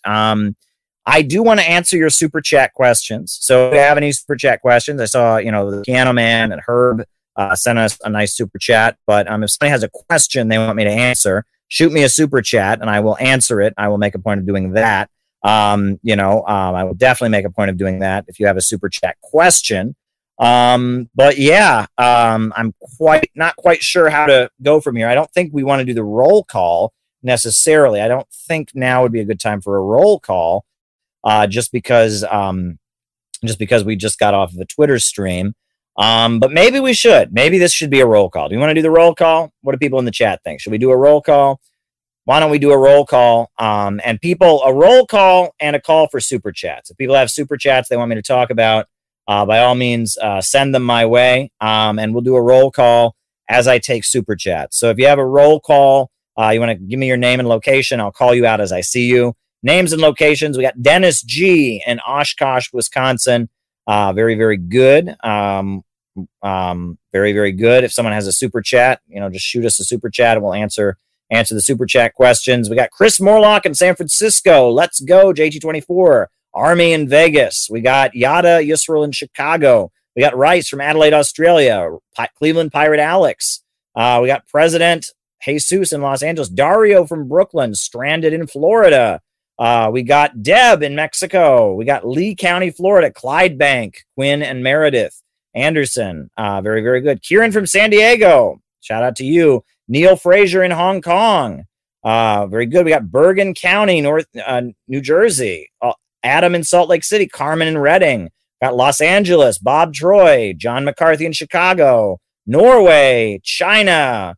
Los Angeles, John McCarthy in Chicago, Abe, Highway 61, Brendan in Colorado, Mobile, Alabama, Kendall in San Diego, Pittsburgh, Pennsylvania, Songs Plus Revolts, El Dorado, very, very good. Very, very good to have folks on here. Marta in Poland is with us. Excellent. We got Beirut, Nate Pano from Sydney, Australia, Jared from Virginia, Berkeley in Virginia, Micah from Las Vegas, Char Darling from Nassau County, New York, Stephanie in Berkeley is with us, Vancouver, Hanoi, Vietnam is with us. Very, very good. Hugo from the Netherlands, where it's at. Nathaniel from Washington, Brisbane, Australia. We got great Twitter space, says Nicholas Lynch. Yeah, I think it went really well. Javier in Queens. We got Scott and Angie in Miami. We got Andrew in Australia, Melbourne, Australia, San Antonio, Laura Floyd. Welcome. Northeast, Pittsburgh, Mohsen from Iran, San Antonio. Excellent stuff. Good times. If anyone has any questions they want me to answer, any thoughts on what happened to American Christianity and how it transformed from what I've heard to be something quite collective to, well, this? That's a good question. We'll write that down. American Christianity, how it transformed. That's a really great question, and I will hopefully give you a really great answer to that. Lily in Sierra Vista, Arizona. Costa Rica, Fremont, Joe Gale, good friend of ours in Nassau County. I hope I'll see you at the demonstration tomorrow, Joe. I hope you can make it. I know Char Darling has been reaching out to you. I hope I see you tomorrow in the streets. We got Herb Bryant in Tampa, Florida. Wada in El Dorado. Answer is the hippies. Caracas, Venezuela. Jose Gonzalez out in Venezuela. Very, very good. Naples. In Harold Sullivan, Naples, Florida. Welcome. Good stuff. Sierra Vista. Very, very good. Very, very good. Yi Hao in Taiwan, China. Welcome, Yi Hao. I hope I'm saying your name right. Maybe it's Yi Ho or something like that. Jenny Lynn in Cincinnati, longtime friend of the program. Good to have you, Jenny Lynn. Always good to have you. Very good. Seattle, Somalia. Ben is in Seattle. Ben Catabriga. Right. Joshua Tree, Kinky. Kinky's also a great friend of the program. I met Kinky at our meetup in California last spring or last fall. That was pretty awesome. It was in August, I think. That was pretty awesome. Very, very good. Marissa is in Washington State. Marissa, good to have you. Good to have you, Marissa. Yeah. Well, folks, we are in the process of sending out the invitation to our national gathering for the Center for Political Innovation. It's going to take place in the U.S. state of Kansas. It will be in the state of Kansas. Specific location will be made available to those who choose to attend. We were in the process of getting that invitation out. The space is reserved. Lily Goldklang, good friend of our work here. You guys have known her from her videos. She just interviewed. She did a great interview with Jill Stein in Boston a couple weeks ago, and Lily's going to be the retreat coordinator for the Center for Political Innovation. We got Marta in Queens. I want to join you in outreach tomorrow. Very good. Yeah, send me an email, Marta. I can send you the details about that. If you want to send me an email, calebmaupin@gmail.com. Just send me an email. I'll send you the details of where we're going to be. Yeah, I mean, it's pretty awesome. That we're going to be having this retreat. So we just reserved the place. Beautiful place, I must say. A beautiful, beautiful little place to have this retreat. It's by a nice lake out there in Kansas. Nice big room to have all the classes in. It's going to be a great, great event. 4 days of Marxist, anti-imperialist education. Different people are going to be given classes. We're working out who's given what classes. So there you go. Why is Maoism on the rise again? Not sure I would agree that it is, but Maoism on the rise again. We'll definitely talk about that. If anyone else has a super chat, by all means, shoot it my way. Antonio in Queens, very good. Very good. Yeah, like I said, just send me an email, Antonio. Send me an email. I'll let you know where we're going to be. It's going to be in Kansas, right? Not the rock band. Carry on my wayward son. It's not going to be that. Not going to be that. I promise you. It will not be the rock band Kansas, but rather the state of Kansas. The state of Kansas. Kansas is the home state of John. Well, okay, it's not the home state of John Brown. He was originally from Ohio. What was the CPI pledge based off of? I'll tell you. All right. What was the CPI pledge based off of? And it definitely is based. But Kansas was the state where John Brown formed his anti-slavery militia that fought against the Confederates. There was what the period they called Bleeding Kansas, when the pro-Confederate and the pro-slavery and anti-slavery militias were fighting each other. John Brown was he went out to Kansas to fight against slavery. He led this militia out in Kansas. His house is a museum. I went to visit his house when I was in high school. Very cool house. And so we're going to be in John Brown's home state. The longtime leader of the Communist Party in the 1930s, Earl Browder, he was from Kansas. His nickname was the Man from Kansas. That was actually his nickname. And on top of that, Superman, the fictional character who gave voice to the anti-fascist and anti-racist and popular social democratic struggles of the Roosevelt years. Superman He's a fictional character, but there's a reason they made him from Kansas, because they wanted him to be a wholesome, salt of the earth, American, anti-racist, progressive. So yeah, we're really excited to get out there. I haven't been out to Kansas since I was a kid. When I was a kid, my grandparents lived in Kansas City, Missouri. So I used to go visit my grandparents, and sometimes we would drive through Kansas, or we'd drive out to Kansas. So it's been so long. So it's going to be really awesome to have this nice 4-day retreat coming up at the end of June.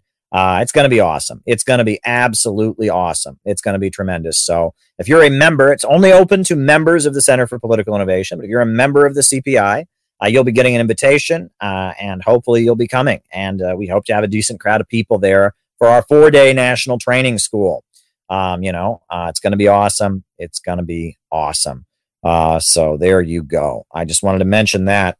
So now I'm going to start answering Super Chat questions. So if you have another Super Chat question, we can start answering different Super Chat questions. American Christianity and how it transformed. That's a very big topic.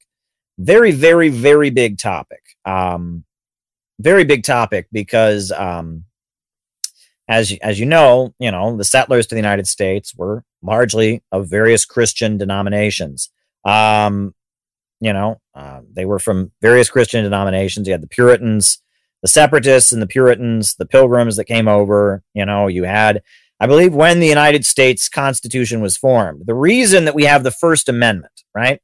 The First Amendment of the U.S. Constitution says Congress shall make no law respecting an establishment of religion or restricting free exercise thereof, or abridging freedom of speech or freedom of the press or the right of the people to peaceably assemble for regress of grievances. And what that is about is the fact that, that when the Constitution was being ratified, a number of U.S. states had state religions. I believe 9 out of the 13 colonies had state religions. And there was a fear that the religion of the big states would be imposed on the religion of the smaller states. So in order to make sure that there would not be an established religion for the 13 colonies, they made a point of saying that at that point, there would be no establishment of religion. There would be that's what the First Amendment is about, is that there would be no established religion for the United States.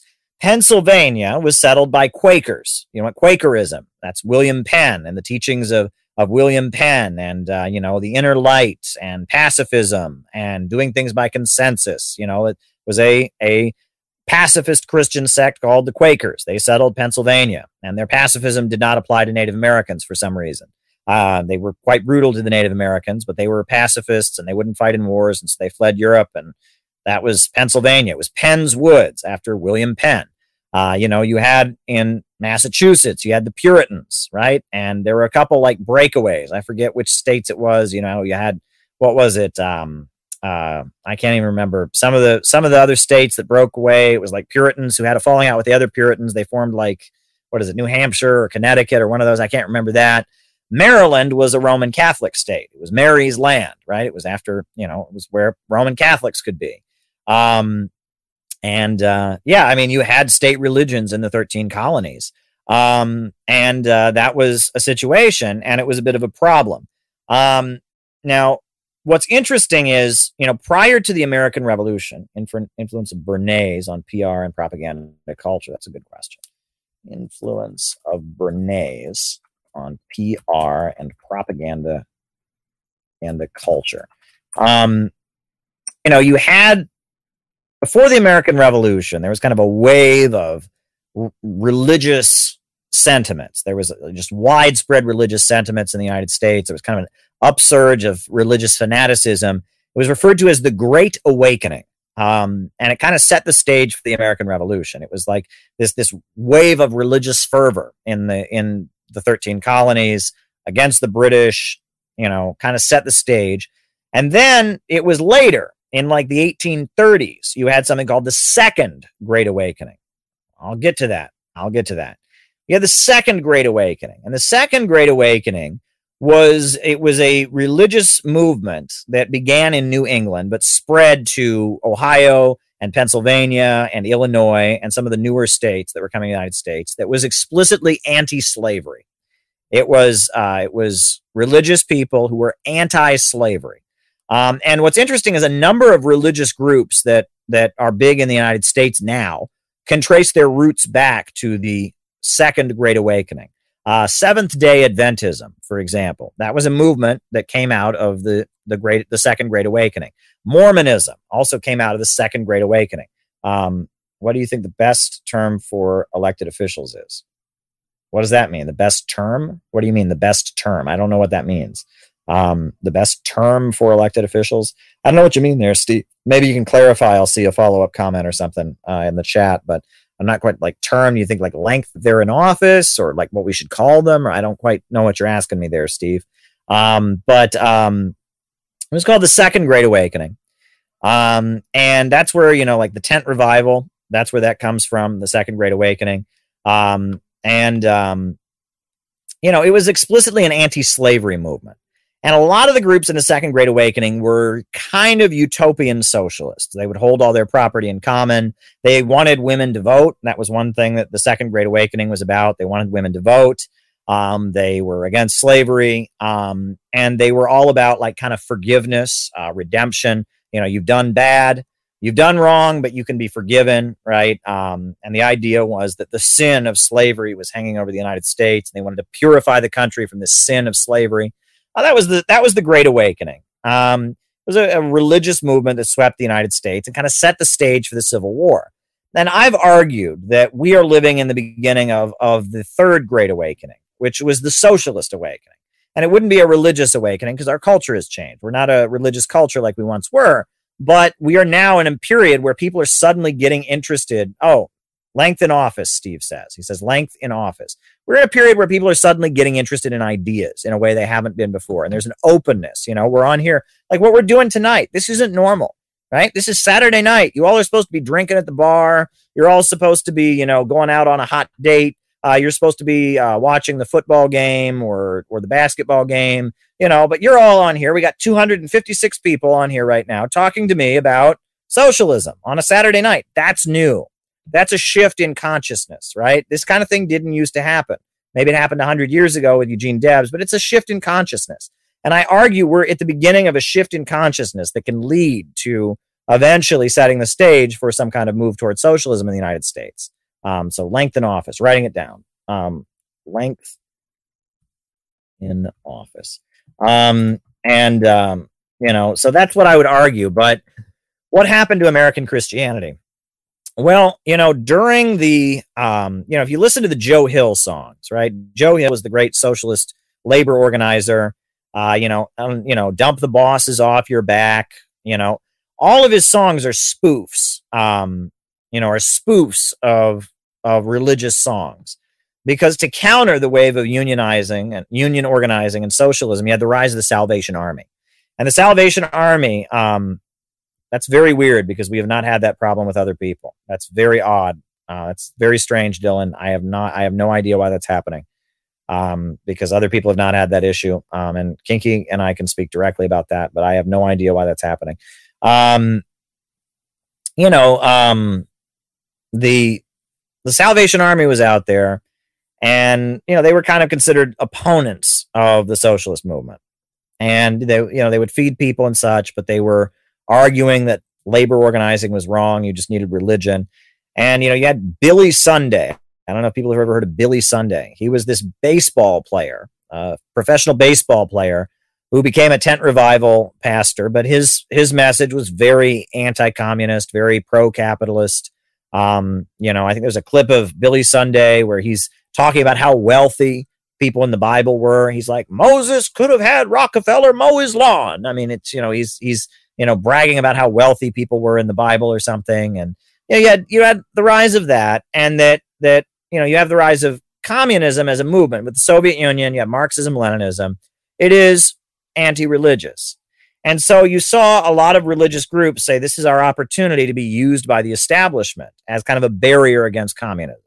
But then it goes back and forth, right? You had, during the Great Depression, you had various socialist ministers. Norman Thomas, the leader of the Socialist Party, was a minister, an Episcopal minister, and he was not a communist, and certainly was kind of a social democratic sellout, but he was the face of the Socialist Party of America. He was a minister. And it was kind of confusing.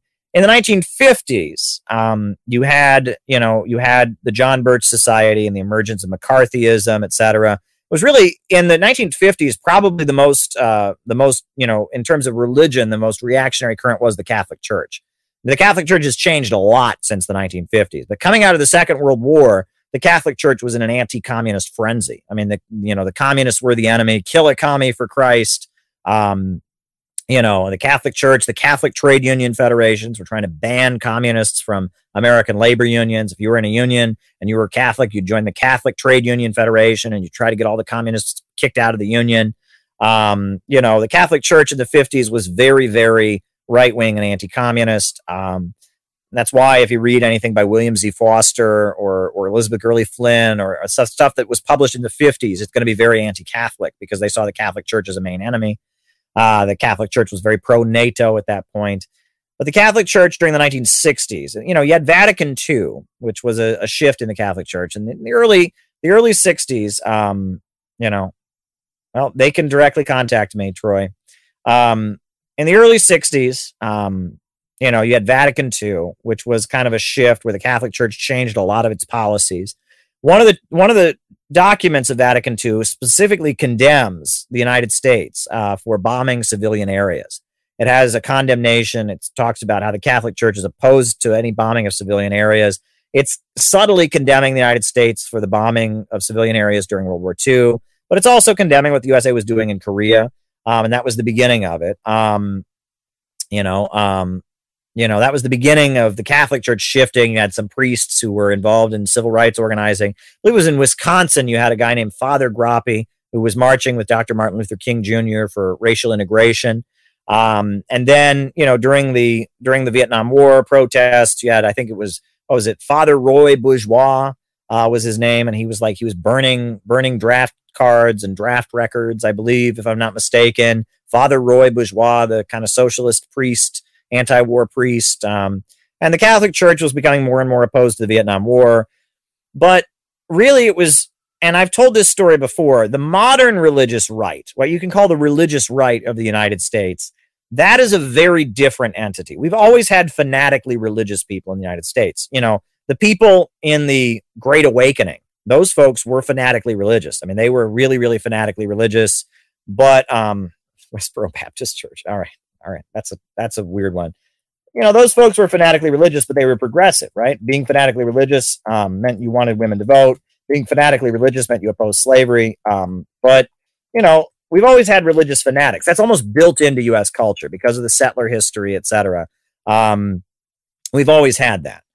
But what we now call the religious right, and, what really generally at this point now takes the form of non-denominational Christianity, mega churches, that is a very new development.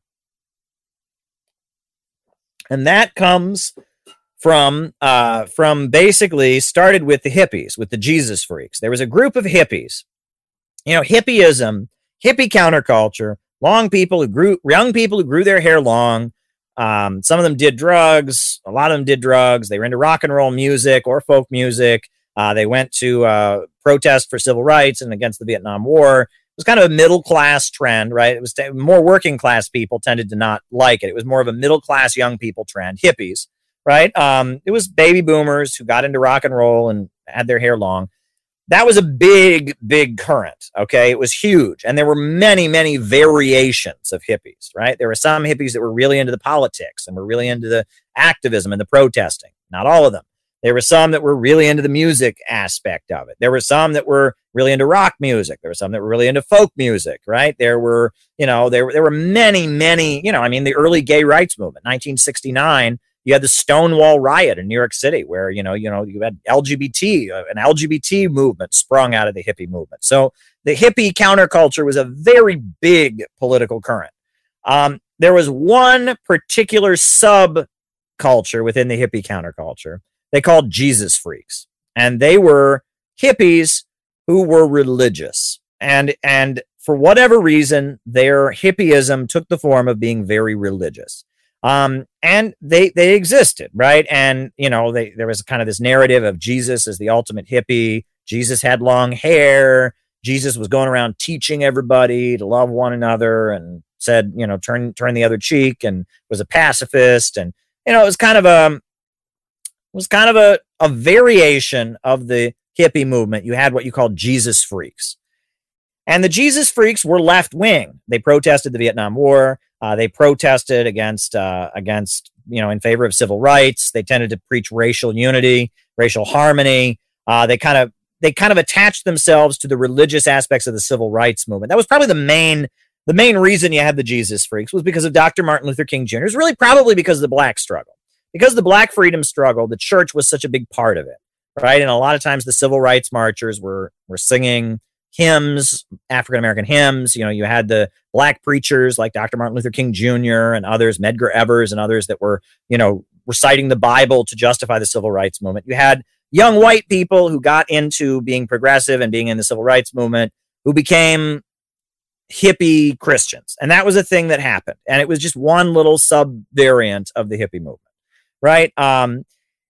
And the thing was that at that point, among younger people in the United States, church attendance was dropping. I mean, it was nowhere near as low as it is now, but it was dropping at that point, because at that point, young people were questioning things, and church was considered part of the establishment. Churches were supporting the Vietnam War. Churches were considered part of the establishment. So going to church was like a square, normal thing. If you were a young, hip, person who was listening to rock and roll music, and you wouldn't go to church. So, but there was this one variation, the Jesus people, the Jesus freaks, they were called. The Jesus freaks or Jesus people. And they're just kind of hippie Christians. So Richard Nixon came into office. Now, you have to understand, there's divisions in the ruling class. All right, I used to work for Ramsey Clark. Ramsey Clark was the U.S. Attorney General under Lyndon Johnson. And Lyndon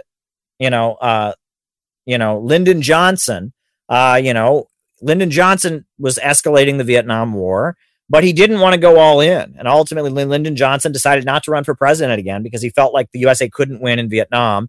And he was afraid to go all in Vietnam, right? If he figured if they started drafting people in the high numbers they needed to, if they started, bombing like the Pentagon was urging him to, that was going to be a disaster. So Lyndon Johnson ultimately stepped down. And that, the CIA started to argue, there were factions within the CIA, and there were elements within the Ford Foundation and the Institute for Policy Studies that were kind of pushing the hippie thing, right? They were pushing it because McCarthyism, they felt, was a threat to U.S. foreign policy. And they had a strategy for like negotiating with the Soviet Union, and they wanted to use drugs and counterculture, and they wanted to fight the Soviet Union with art, with like the Congress for Cultural Freedom. They didn't want to fight the Soviet Union militarily. So you had kind of a fight between the military-industrial complex and the FBI and the CIA. And the CIA and the Eastern establishment, the Rockefellers, the CIA, the Ford Foundation, they were kind of covertly supporting the hippie movement. And then you had Richard Nixon, who was supporting J. Edgar Hoover and the FBI and supporting the military-industrial complex. So in 1968, there was a huge episode of domestic unrest. There was huge rioting after Dr. Martin Luther King Jr. was assassinated. Every major city in the United States went up in flames. The black community was rebelling against the killing of Dr. Martin Luther King Jr. You had, the protests at the Democratic National Convention where the anti-Vietnam War protesters were being beaten up. You had Columbia University shut down by a campus rebellion. So Richard Nixon won the 1968 election. And in 69, he took office. And he fired Ramsey Clark, who was the U.S. Attorney General. And after he fired Ramsey Clark, he went to the FBI and he said, all right, Ramsey Clark, the former U.S. Attorney General, he was holding you back. Now I say, go get him, guys. And he let the FBI just take the gloves off and viciously go after the Black Panthers, viciously go after Students for a Democratic Society.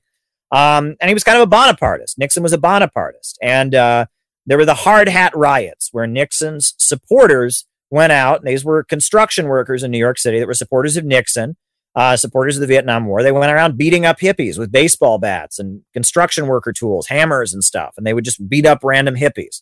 So you had the hard hat riots, and you had the FBI going full on with COINTELPRO. So Nixon is coming in as kind of a Bonapartist who's, threatening the CIA.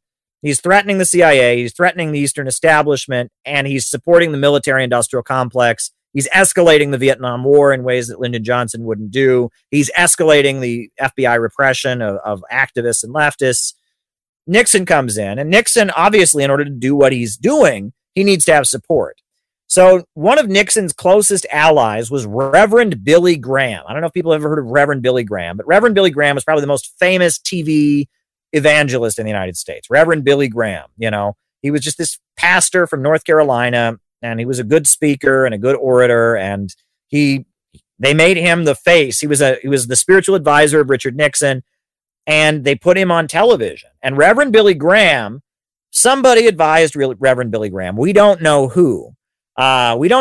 Somebody advised Billy Graham to start having Jesus freaks on his broadcasts.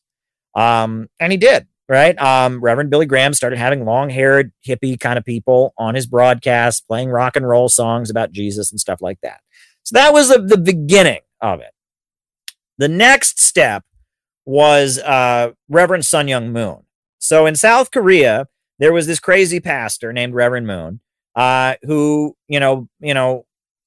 I mean, you can go into their history. It's long and complicated, but there was this pastor named Reverend Sun Myung Moon who had been a prisoner in North Korea and had moved us back and gotten, released and went back to South Korea. And he was a fanatical anti-communist, and he was a sex pervert. He, in a lot of ways, he was like raping members of his congregation. Not a good guy, but he became an asset of South Korean intelligence, and they were using him to deprogram communist political dissidents in South Korea. They would arrest communists and leftists in South Korea, and in the jail, they would give Reverend Sun Myung Moon and his people access to them, and Reverend Sun Myung Moon and his people would brainwash them. They did experiments on mind control.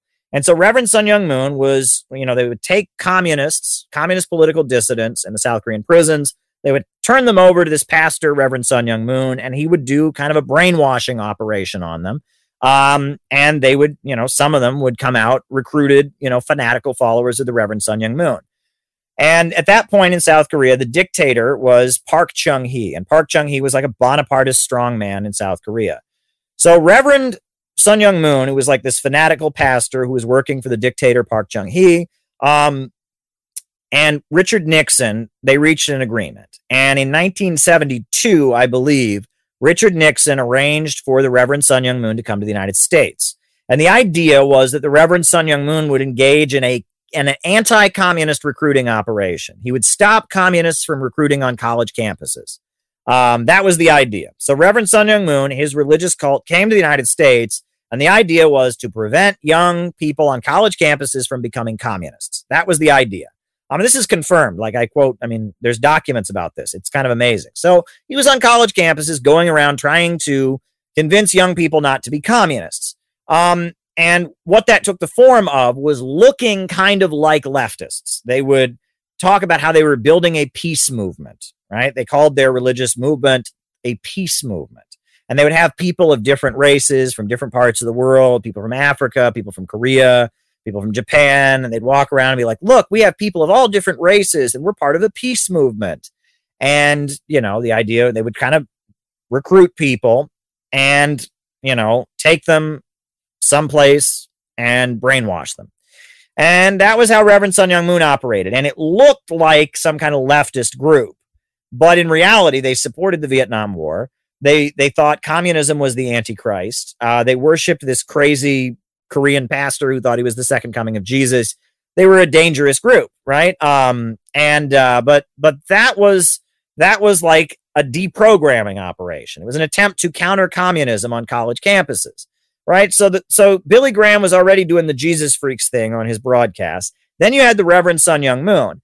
And what made Moon different than other religious people, happy birthday, Kinky.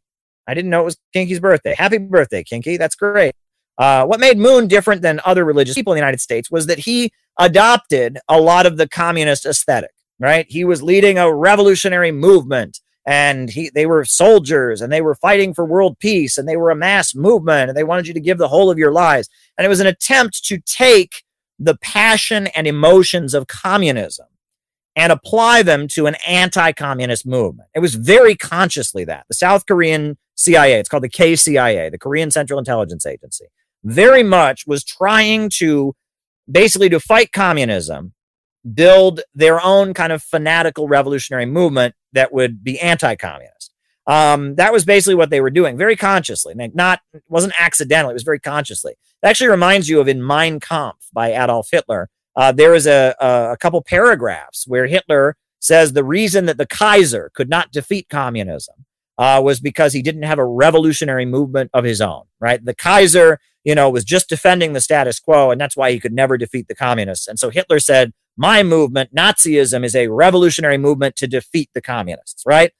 And that's what fascism was in Europe. And Reverend Sun Myung Moon was doing that in South Korea, and that's kind of what it was. It was this movement that looked revolutionary, that looked fanatical, that was trying to save the world, trying to create world peace, but was actually right-wing and anti-communist, right? That was the idea. So Reverend Moon came to the United States, and his followers were out there building a kind of Christian movement with the aesthetics of revolutionary activism and communism. They had another guy who kind of infiltrated the Jesus freaks, and this was a guy named Tony Alamo.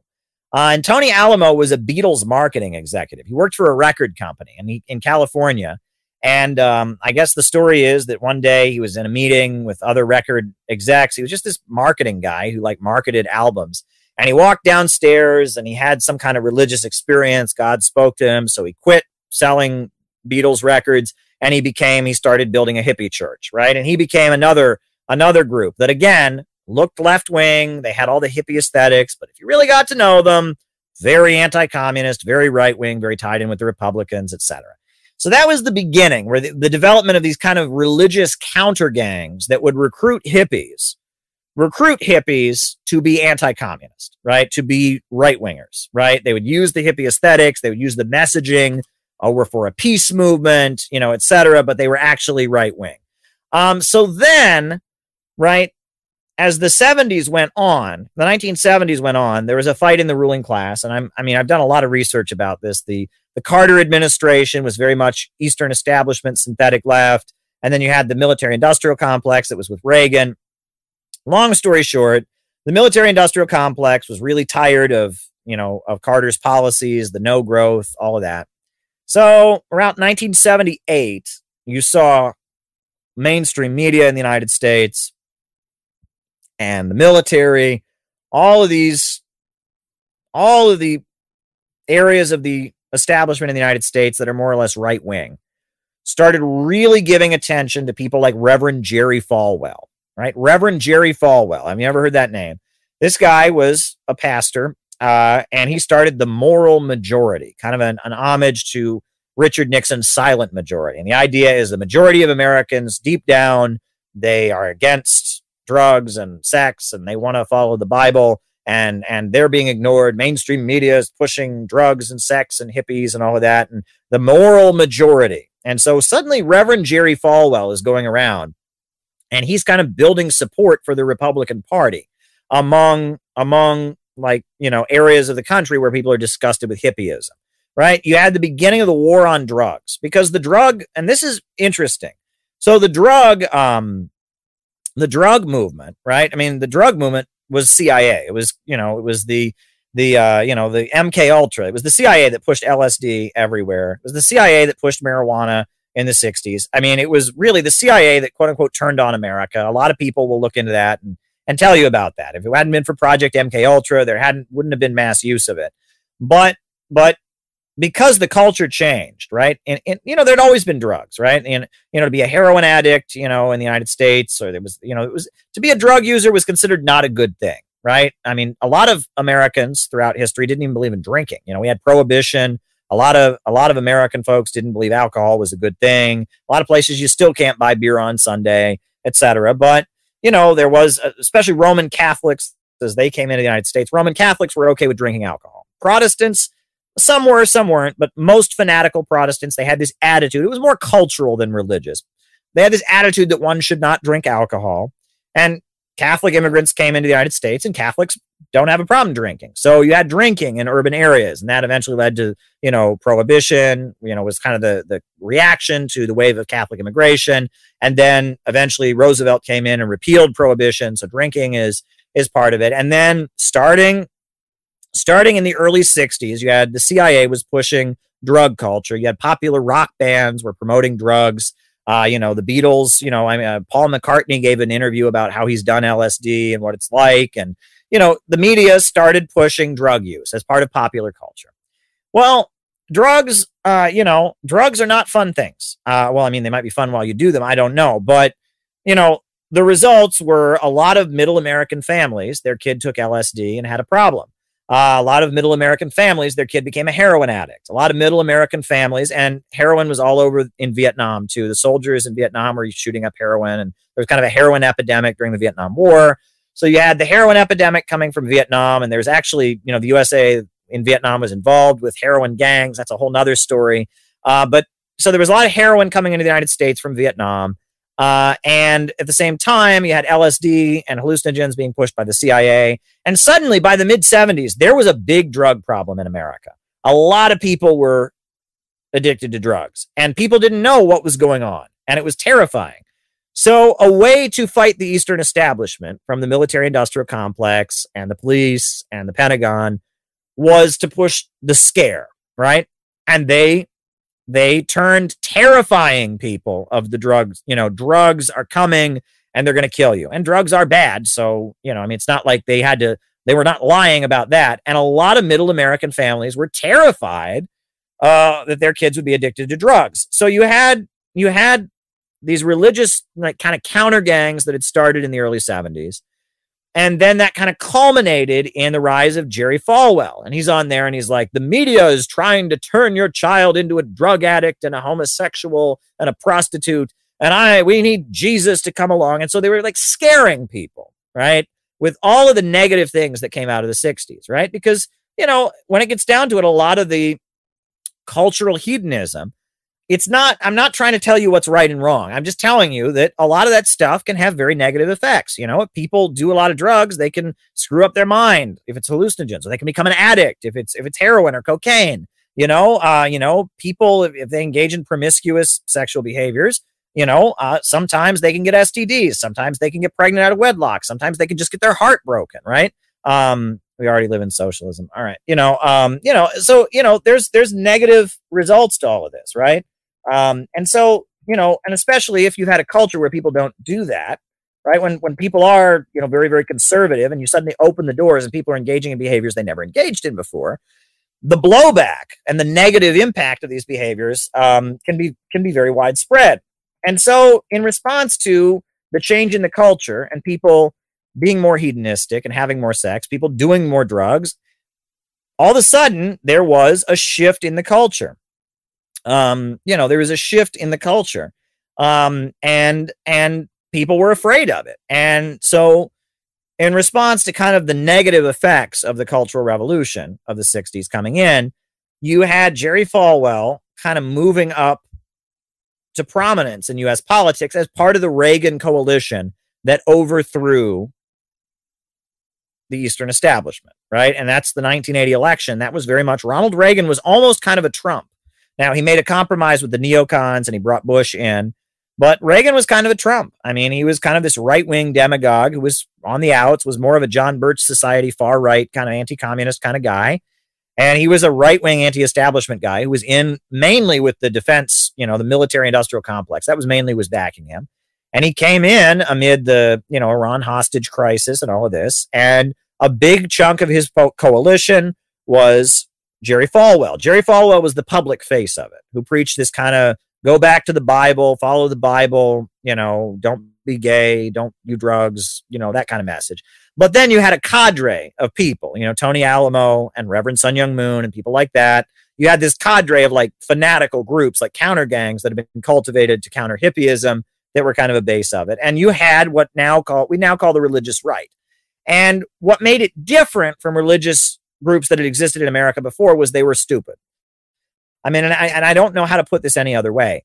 A fundamental Baptist can tell you in great detail how their religion is very different, very, very different than the religion of a Pentecostal. A Seventh-day Adventist can tell you in great detail how they're different from a Jehovah's Witness. Not these people. The modern religious right is very much about getting a spiritual high. It's very much about the music. It's about letting your emotions come out. It's not about theology. It's not about the history of a religion. They'll tell you, a lot of them will not even claim any heritage. You ask them, are you a Methodist? Are you a Baptist?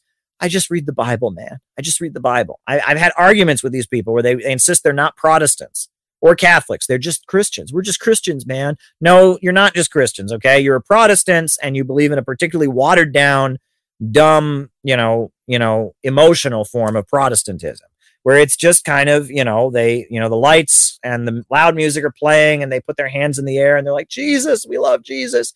And it's just this emotional thing that they're doing. And it's a lot of like what they did at rock concerts in the 60s, right? It's a lot of just kind of cultivating the emotions that the mainstream media learned how to cultivate through the 60s Cultural Revolution. So that was a way that religion in the United States could kind of rebound, was with the religious right.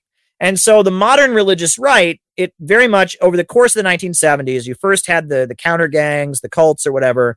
Then you had, the Reagan coalition and the rise of Jerry Falwell. And now you have non-denominational Christianity. In the town I grew up in, we had a non-denominational Christian church. And it was very big, very large. And they had, a gym where you could work out. They had a daycare program for kids. And it was just a huge institution. And they had a rock band that played, Christian hymns, rock and roll, and they weren't Methodists and they weren't Baptists. They were just non-denominational. They just followed the Bible, man. And that's non-denominational Christianity. And that was a big part of the neoconservative trend. It started with Reagan, and Bush was the last hurrah. During the Bush years, they caused enough problems that they kind of, fell apart, I guess. But, and they're still around. I mean, you still got Mike Pence, you still got Mike Pompeo, but they're nowhere near as powerful as they once were.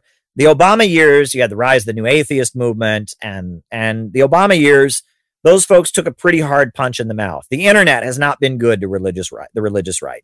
It used to be a lot of people were part of that in the 80s and the 90s when I was a kid. A lot of people were in the religious right just because their parents were, because they went to a religious right church growing up, because, at their school, they lived in a small town where everyone was that. Nowadays, it's not like that. Nowadays, you get out your phone and you can Google stuff, and there's still a lot of evangelical Christians, but it's a choice, right? You have to willfully choose. I want to believe this. I'm going to block out the other information. Didn't used to be that way. It used to be that there were a lot of people, I remember when I was in school, I used to argue with people about evolution all the time. There was a girl at my school who told me there's not a single amount of proof of evolution. Not a single thing has ever been discovered to show proof of evolution. And I said, well, what about the fossil record and all that? She didn't even know about any of that because they didn't tell her about it at her church. So there's not a single amount of proof of evolution, right? And I had another girl at my school. She said to me, I remember this was a great conversation. She said, if evolution's real, Caleb, why are there monkeys now? And I said, what do you mean, why are there monkeys now? She's like, well, they didn't turn into people. And I said, wait, what? She's like, yeah, there's monkeys now and they're not turning into people. So evolution is the idea that monkeys just kind of turn into people. And these monkeys walking around now, they have in zoos, they don't turn into people. Well, she had no idea what evolution was, right? Well, nowadays she would have a phone and she would get it out and she would look it up, All right. But anyway, all right. Mild bipartisan support for troops pulling out. Right. I can talk about that. Mild bipartisan support for pulling out of Afghanistan. So anyway, that was a long rant, but that's kind of where modern Christianity in the United States came from. It's a very long conversation, not a simple question, but I'm glad you gave me an opportunity to talk about something. So there you go. Long answer. Maoism is on the rise again. No, it's not. No, it's not. Maoism is on the rise again on the internet. But no, I mean, well, let me say this, okay? Mao Zedong, the leader of the Chinese Revolution, is going to be remembered as one of the greatest geniuses in human history. That's a guy who started China on the course from being one of the poorest countries in the world to becoming a superpower. I mean, Mao Zedong and his influence, because of what China has become as a result of the socialist revolution he led, Mao is everywhere, right? I mean, Mao, people are learning about Mao, people are reading about Mao. China is out there. They are reviving Mao and pushing Mao a lot harder than they did during the 80s and 90s. So Mao is out there. But what you can call Marxism, Mao never called himself a Maoist, okay? Now, let me just make this point. Mao called himself a Marxist-Leninist, and the form of Marxism-Leninism that he had was called Mao Zedong thought. It was his interpretation of Marxism-Leninism as applied to China. It was kind of like socialism with Chinese characteristics. It was Mao Zedong thought, like it was Mao's interpretation or application of Marxism-Leninism to China, right? Maoism, that's not a thing, right? In China, they don't believe in Maoism. They believe in Marxism-Leninism. That's their ideology. And then they have Mao Zedong thought, which is their interpretation. Then they have Deng Xiaoping theory, et cetera, right? So Maoism is very different than Mao Zedong thought. Mao Zedong thought is just Mao's interpretation of Marxism-Leninism, right? Maoism, that is a movement that started in the early 80s. And it was in the early 80s, there were a number of parties that thought China, after Mao died, after Deng Xiaoping came to power, they decided that China was no good. China was not socialist anymore. And there was a grouping called the Revolutionary Internationalist Movement that had a meeting, and it was the Revolutionary Communist Party of the United States. I'm getting there. Revolutionary Communist Party of the United States, the Shining Path, El Sendero Luminoso of Peru, some groups in India, some groups in Nepal. Not very many people, but it was some parties around the world, some big parties that had previously been aligned with China that formed an alliance. What's interesting is that generally around the world, when the Soviet Union and China were at each other's throats, thoughts on Red Republicans Caucus of DSA? I've never heard of that. Red Republicans DSA Caucus. But around the time that China was falling out with the Soviet Union, you had in various countries, around the world, you generally had two big Maoist parties. I mean, you had a lot more than that, but you'd have two parties that were aligned with China. The first party would be kind of a mass party that was trying to build labor unions and was trying to, become a mass communist party. But that party would follow Chinese foreign policy. They were against the Soviet Union, but they were supporting China. They were supporting Chinese foreign policy against the Soviet Union. They would call the Soviet Union social imperialist. In the United States, that party was called the October League, right? And it was a big party, right? It was, Harry Haywood was with them. The guy who wrote Black Bolshevik, he'd been an African-American leader of the Communist Party. He was with the October League. That was that party. But then you usually had another party that didn't follow Chinese foreign policy, that tended to focus on being anti-imperialist and against the United States, but also wasn't really trying to build a mass party. Instead, they were emphasizing people's war and revolution, etc. In the United States, that party was the Revolutionary Communist Party, the Baba-Vakian Party. And in India, you had the Communist Party of India, Marxist, and that was the China-aligned mass party that was building labor unions, etc. And then you had the Naxalites, or the Communist Party of India, Marxist-Leninist, and they were the party that was aligned with China, that was that was aligned with China but wasn't following Chinese foreign policy, and was emphasizing they wanted to have rural people's war, go into the countryside, wage guerrilla warfare.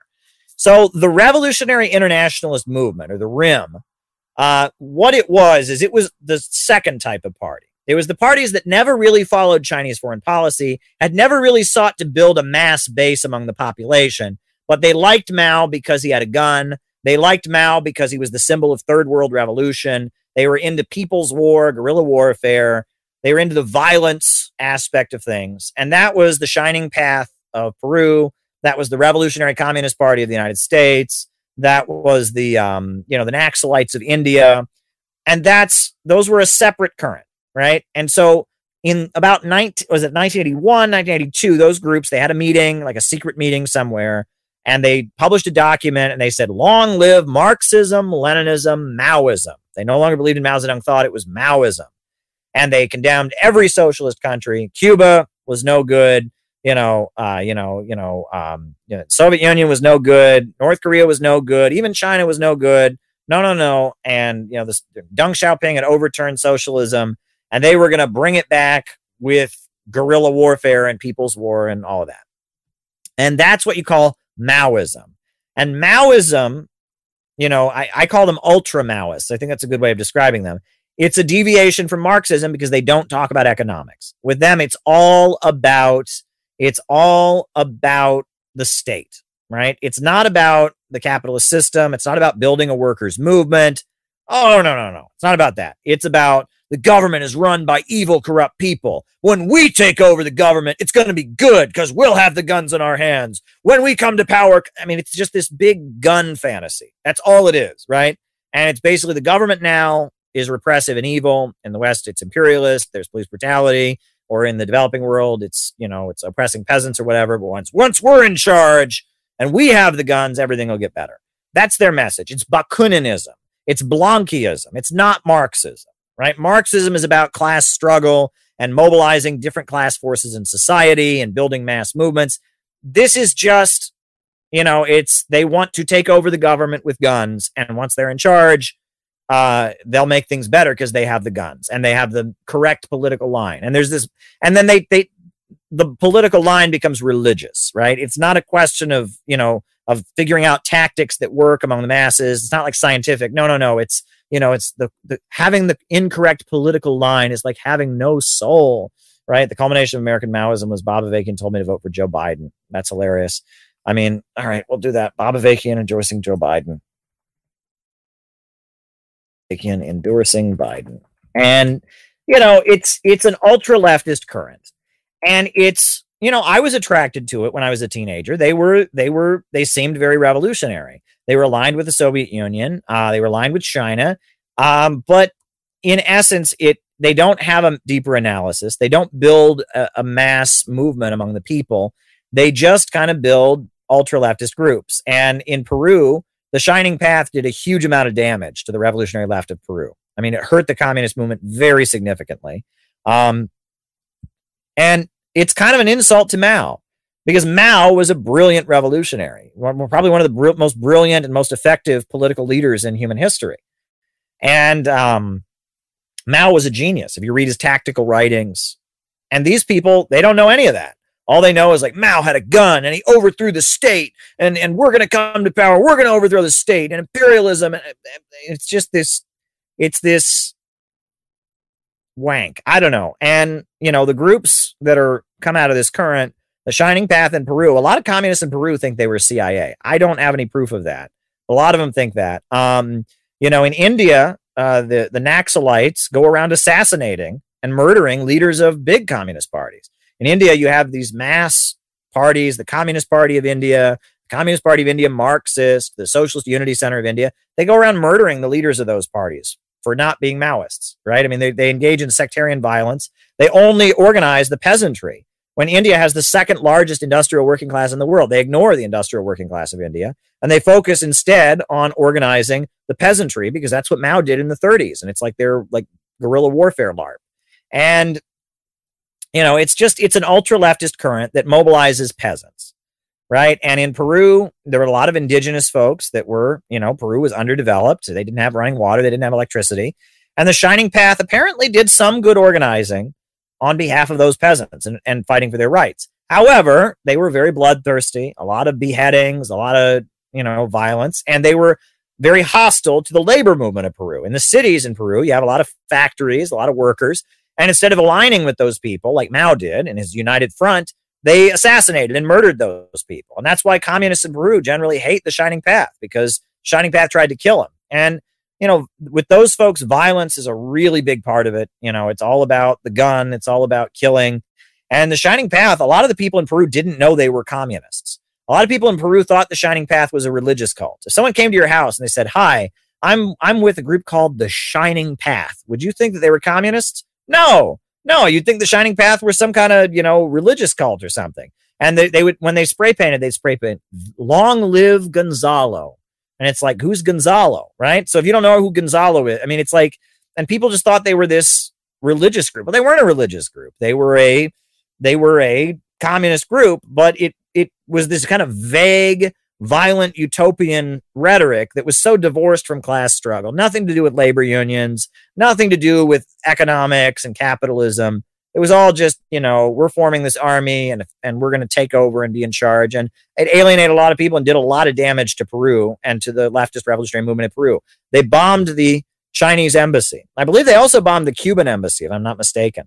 And it's not a good current. And those folks are not rising. They're rising on the internet. A lot of people that aren't really engaging in any real organizing and activism, but are just kind of on the internet, like pretending to be revolutionary, they'll get into that stuff. But it doesn't hold up in practice. In practice, that stuff, even like the RCP in the United States doesn't even act that way anymore. The RCP at this point, they organize liberal rallies. They endorse Joe Biden. So it's a deviation. I would call it ultra-Maoism. It's a deviation. And there you go. What is the CPI pledge based off of? The CPI pledge is based off of the World Democratic Youth Federation pledge. We replaced the word youth with people so that people of all ages can take it. But it's when the World Democratic Youth Federation was formed after World War II, this global alliance of anti-imperialist and anti-fascist youth led by the Soviet Union, they had a pledge that all the young people take. That's the pledge of CPI. That's where it came from. All right. The influence of Bernays on propaganda and culture. Bernays was a relative of Sigmund Freud who helped design advertising. Women smoking cigarettes. That was largely the work of Edward Bernays. He made sure that, I think it was during the Thanksgiving Day parade. He had a whole bunch of very good-looking women smoke cigarettes, so they would be photographed in the newspapers. And the idea that women smoking is sexy, right? It used to be men smoked, but women didn't. And the cigarette companies were like, how can we find a way to get women to smoke as well? So they got out there the idea that smoking cigarettes was sexy for women, right? So women smoking is largely the work of Edward Bernays. And it was like naughty. It was like a men's thing, but now women are doing it, right? And that he was very good at and what that's about is you're sexually arousing people, right? When beautiful women are smoking cigarettes, you're titillating people. People don't know they're sexually aroused. They just think, oh, that woman's smoking over there. And it's like you're titillating them. And so that gets them to want to buy the cigarette. You're affecting people's subconscious, right? And that's what Bernays is all about. It's the Freudian thing about your subconscious. You're appealing to, and you add CPI to natural resources, I guess. I mean, you want to nationalize the water? I guess that, I'm not sure what would nationalizing water look like. A right to running water, in your home, I think would be good, but yeah, I'm open to it. I'm curious to hear more about it. But yeah, it was like the idea of appealing to your subconscious desires to sell products. That's Bernays, right? And he was very much involved in U.S. propaganda during the Cold War. Ramiro Funes and I did a whole piece on unmasking imperialism about that. So there we go. Length in office. I'm against term limits. I don't think term limits are necessary. Roosevelt, he was in office 4 times before he died. And it would have been great if he could have stayed being president, and the idea of having, political leaders who can build up, a relationship with the people and build a mass movement behind them. I think term limits are somewhat undemocratic because they're a way to make sure you don't have a populist leader like a Huey Long or a or a Roosevelt, right? Or a Hugo Chavez. Term limits are kind of invented in order to prevent the rise of a populist strongman leader. And I think populist strongman leader in histories have done really, really great things. Obviously there's bad examples, but term limits are kind of invented in order to prevent the rise of strong leadership that could create like a government of action. So I'm against term limits. Westboro Baptist Church. Westboro Baptist Church is a fringe group. Pet peeve of mine. All right. Baptists are like one of the biggest religions in the United States, right? It's one of the main Christian denominations. It's a form of Protestantism, right? But when I came to New York, I met people who thought that all Baptists were Westboro Baptist Church. And I'm like, no, Westboro Baptist Church is a small church in Kansas. It's a small church in Kansas. I think it's got like 100 members. It was started by this guy, and they became infamous for protesting the funerals of gay people, which is a pretty disgusting thing to do. They would have signs that said, God hates fags. God hates fags. They protested the funeral of Matthew Shepard, who was, with a gay young man who was murdered in a hate crime in Colorado. Despicable group of people. And then they've been doing that for a while. They weren't getting enough attention out of that. So then they started protesting the funerals of soldiers who got killed in Iraq. Again, real classy thing to do. Real classy. Would I ever consider running for president? Maybe someday. Not at this time. I have no political aspirations at this time, but maybe in the future. They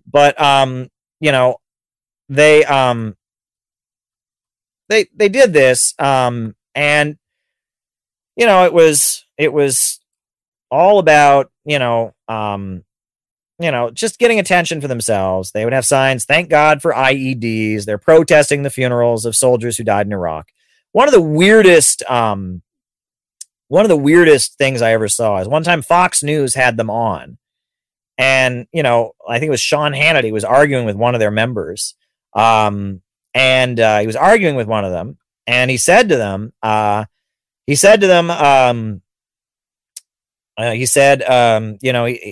was like saying, like, how dare you disrespect our troops? And every time she started to say that it was about the gay issue, which is their main thing, right? I mean, the Westboro Baptist Church, that's their whole thing. They're against homosexuals. That's about it. Right? They're against homosexuality. That's like their whole thing. Every time they started to mention that issue, he would cut them off. He wanted people to think they were anti-war activists or leftists or hippies or something. But no, the Westboro Baptist Church, and I believe the U.S. Supreme Court ruled on them because they passed a law you couldn't protest a funeral. It was like a law that you cannot protest within this many feet of a funeral. And so, the Westboro Baptist Church took it all the way to the Supreme Court. They're just a fringe religious group from Kansas. I believe the Reverend Fred Phelps, who was their founder, he eventually died. He died, but before he died, they kicked him out. They expelled him from the church because he did something that they didn't even agree with.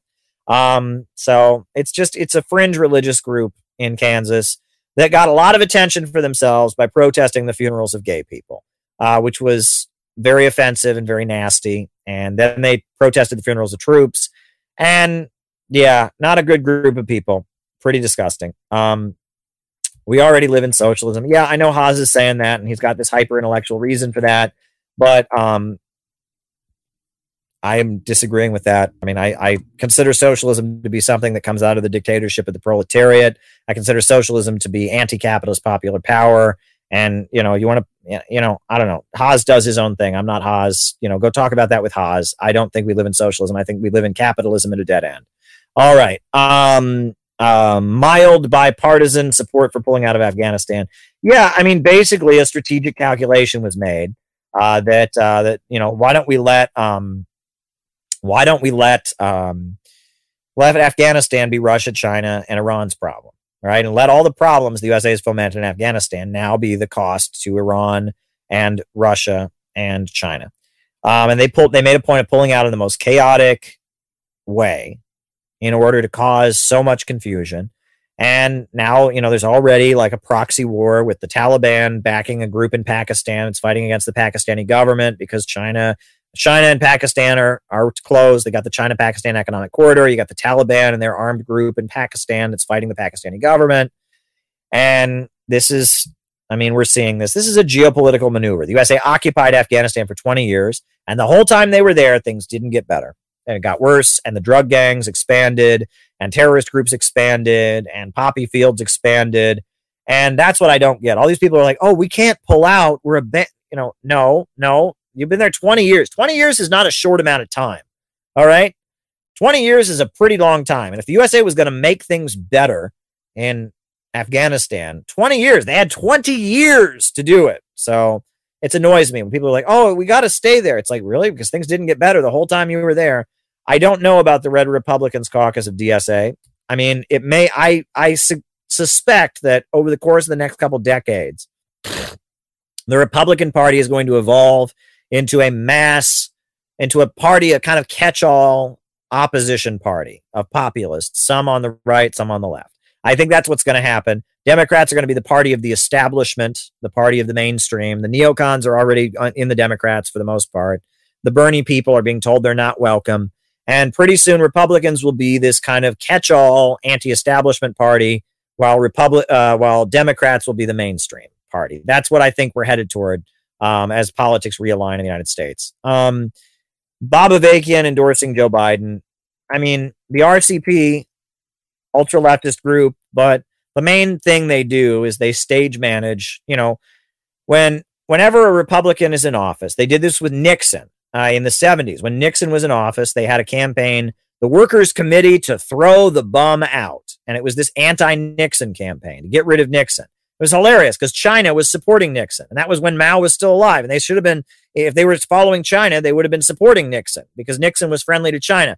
But they didn't, right? They weren't following China. They were following whatever they wanted to do. They were following the movement, man, or whatever. So they had the workers, they wanted to sound working class and communist. They had the Workers' Committee to throw the bum out. Workers' Committee to throw the bum out, to get rid of Nixon. And it was basically, they were calling for a military coup against Nixon. I heard a story from somebody who was around at that time, and they said that the RCP would get up there and they would say, we want Nixon to disappear. We don't care if his helicopter crashes. We don't care if he gets lost on the way to the John, but we want Nixon to disappear. They're basically dog whistling the CIA, like go remove Nixon. I mean, it's like, of all the things for a communist group to be doing at that point, it was weird. People were like, why is the RCP basically calling for a military coup against Nixon? It was weird, right? It was weird, right? A lot of the groups wanted to oust Nixon. Angela Davis, the CPUSA, they were against Nixon. You know, the whole, like, quote unquote left was against Nixon. But the RCP, they were like calling for the military to remove Nixon in kind of a weird way. Maybe his helicopter could conveniently crash, guys. You know, it was a little bizarre, right? You know, maybe he'll just get lost on the way to the John. You know, I mean, it was the way they were organizing to remove Nixon was very bizarre. But anyway, they were for ousting Nixon. Nixon's a fascist, blah, blah, blah. So then in the 80s, they argued that Reagan was a fascist. And they promoted, there was a movie called Swing Kids. I don't know if you've seen it. It's an 80s movie about the Nazis coming to power. And it makes it sound like the Republicans are Nazis. It's like creeping fascism. One day they do this, next day they do this. Not historically accurate. It makes the kids in Nazi Germany that are into swing albums sound like hippies that are into rock and roll, which that's not what it was. It's historically inaccurate, but it's a movie from the 80s called Swing Kids.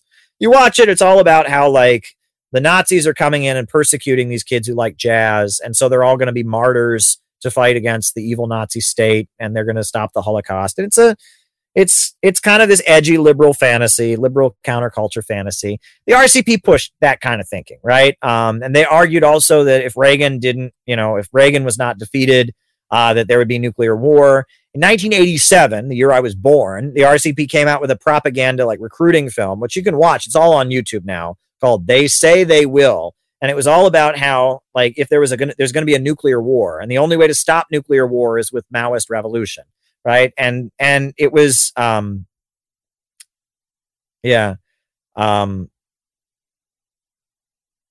can't get into that. But anyway, it was like Maoist revolution or something like that. And anyhow, that was the RCP, right? So Reagan was a fascist. When I was around the RCP, I was around them when I was like first year of college, when I was a high school kid. I was paying a lot of attention to them. And they had this campaign, the world can't wait, drive out the Bush regime. And they bought an ad in the New York Times. They got a bunch of liberal intellectuals to sign it. And they got a lot of intellectuals to sign it. And that's their thing, is that wherever the Republican president is, they say it's fascism. And they think that they're being the CPUSA of the 1930s. They think they're building a popular front against fascism. And it's their way of doing it. Now, never before has the RCP gone as far as actually,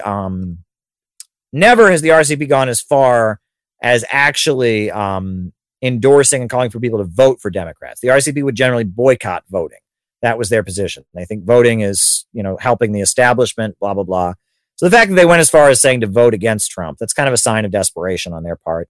But they're getting smaller too. I mean, they used to be a lot bigger. If you look at any of their videos on the internet, it's the same 5, 6 people. There's a lot of people that aren't in videos on the internet, but it's not what it once was. A lot of their bookstores have closed down. The history of the RCP, there's a very good book called Heavy Radicals, the FBI's War on America's Maoists. It's very good. It gets into the history of the RCP over the course of the 70s, how they evolved and all of that. All right, folks. Well, it's been fun. It was an interesting stream, and I think we're going to end here. So thank you, everybody, and have a good night. New upsurge in the struggle against U.S. imperialism is now emerging throughout the world. Ever since World War II, U.S. imperialism and its followers have been continuously launching wars of aggression. But the people of various countries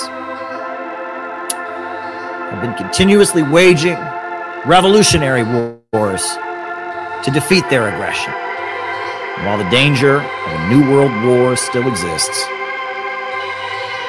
And the people of all countries must get prepared. Revolution is the main trend in the world today.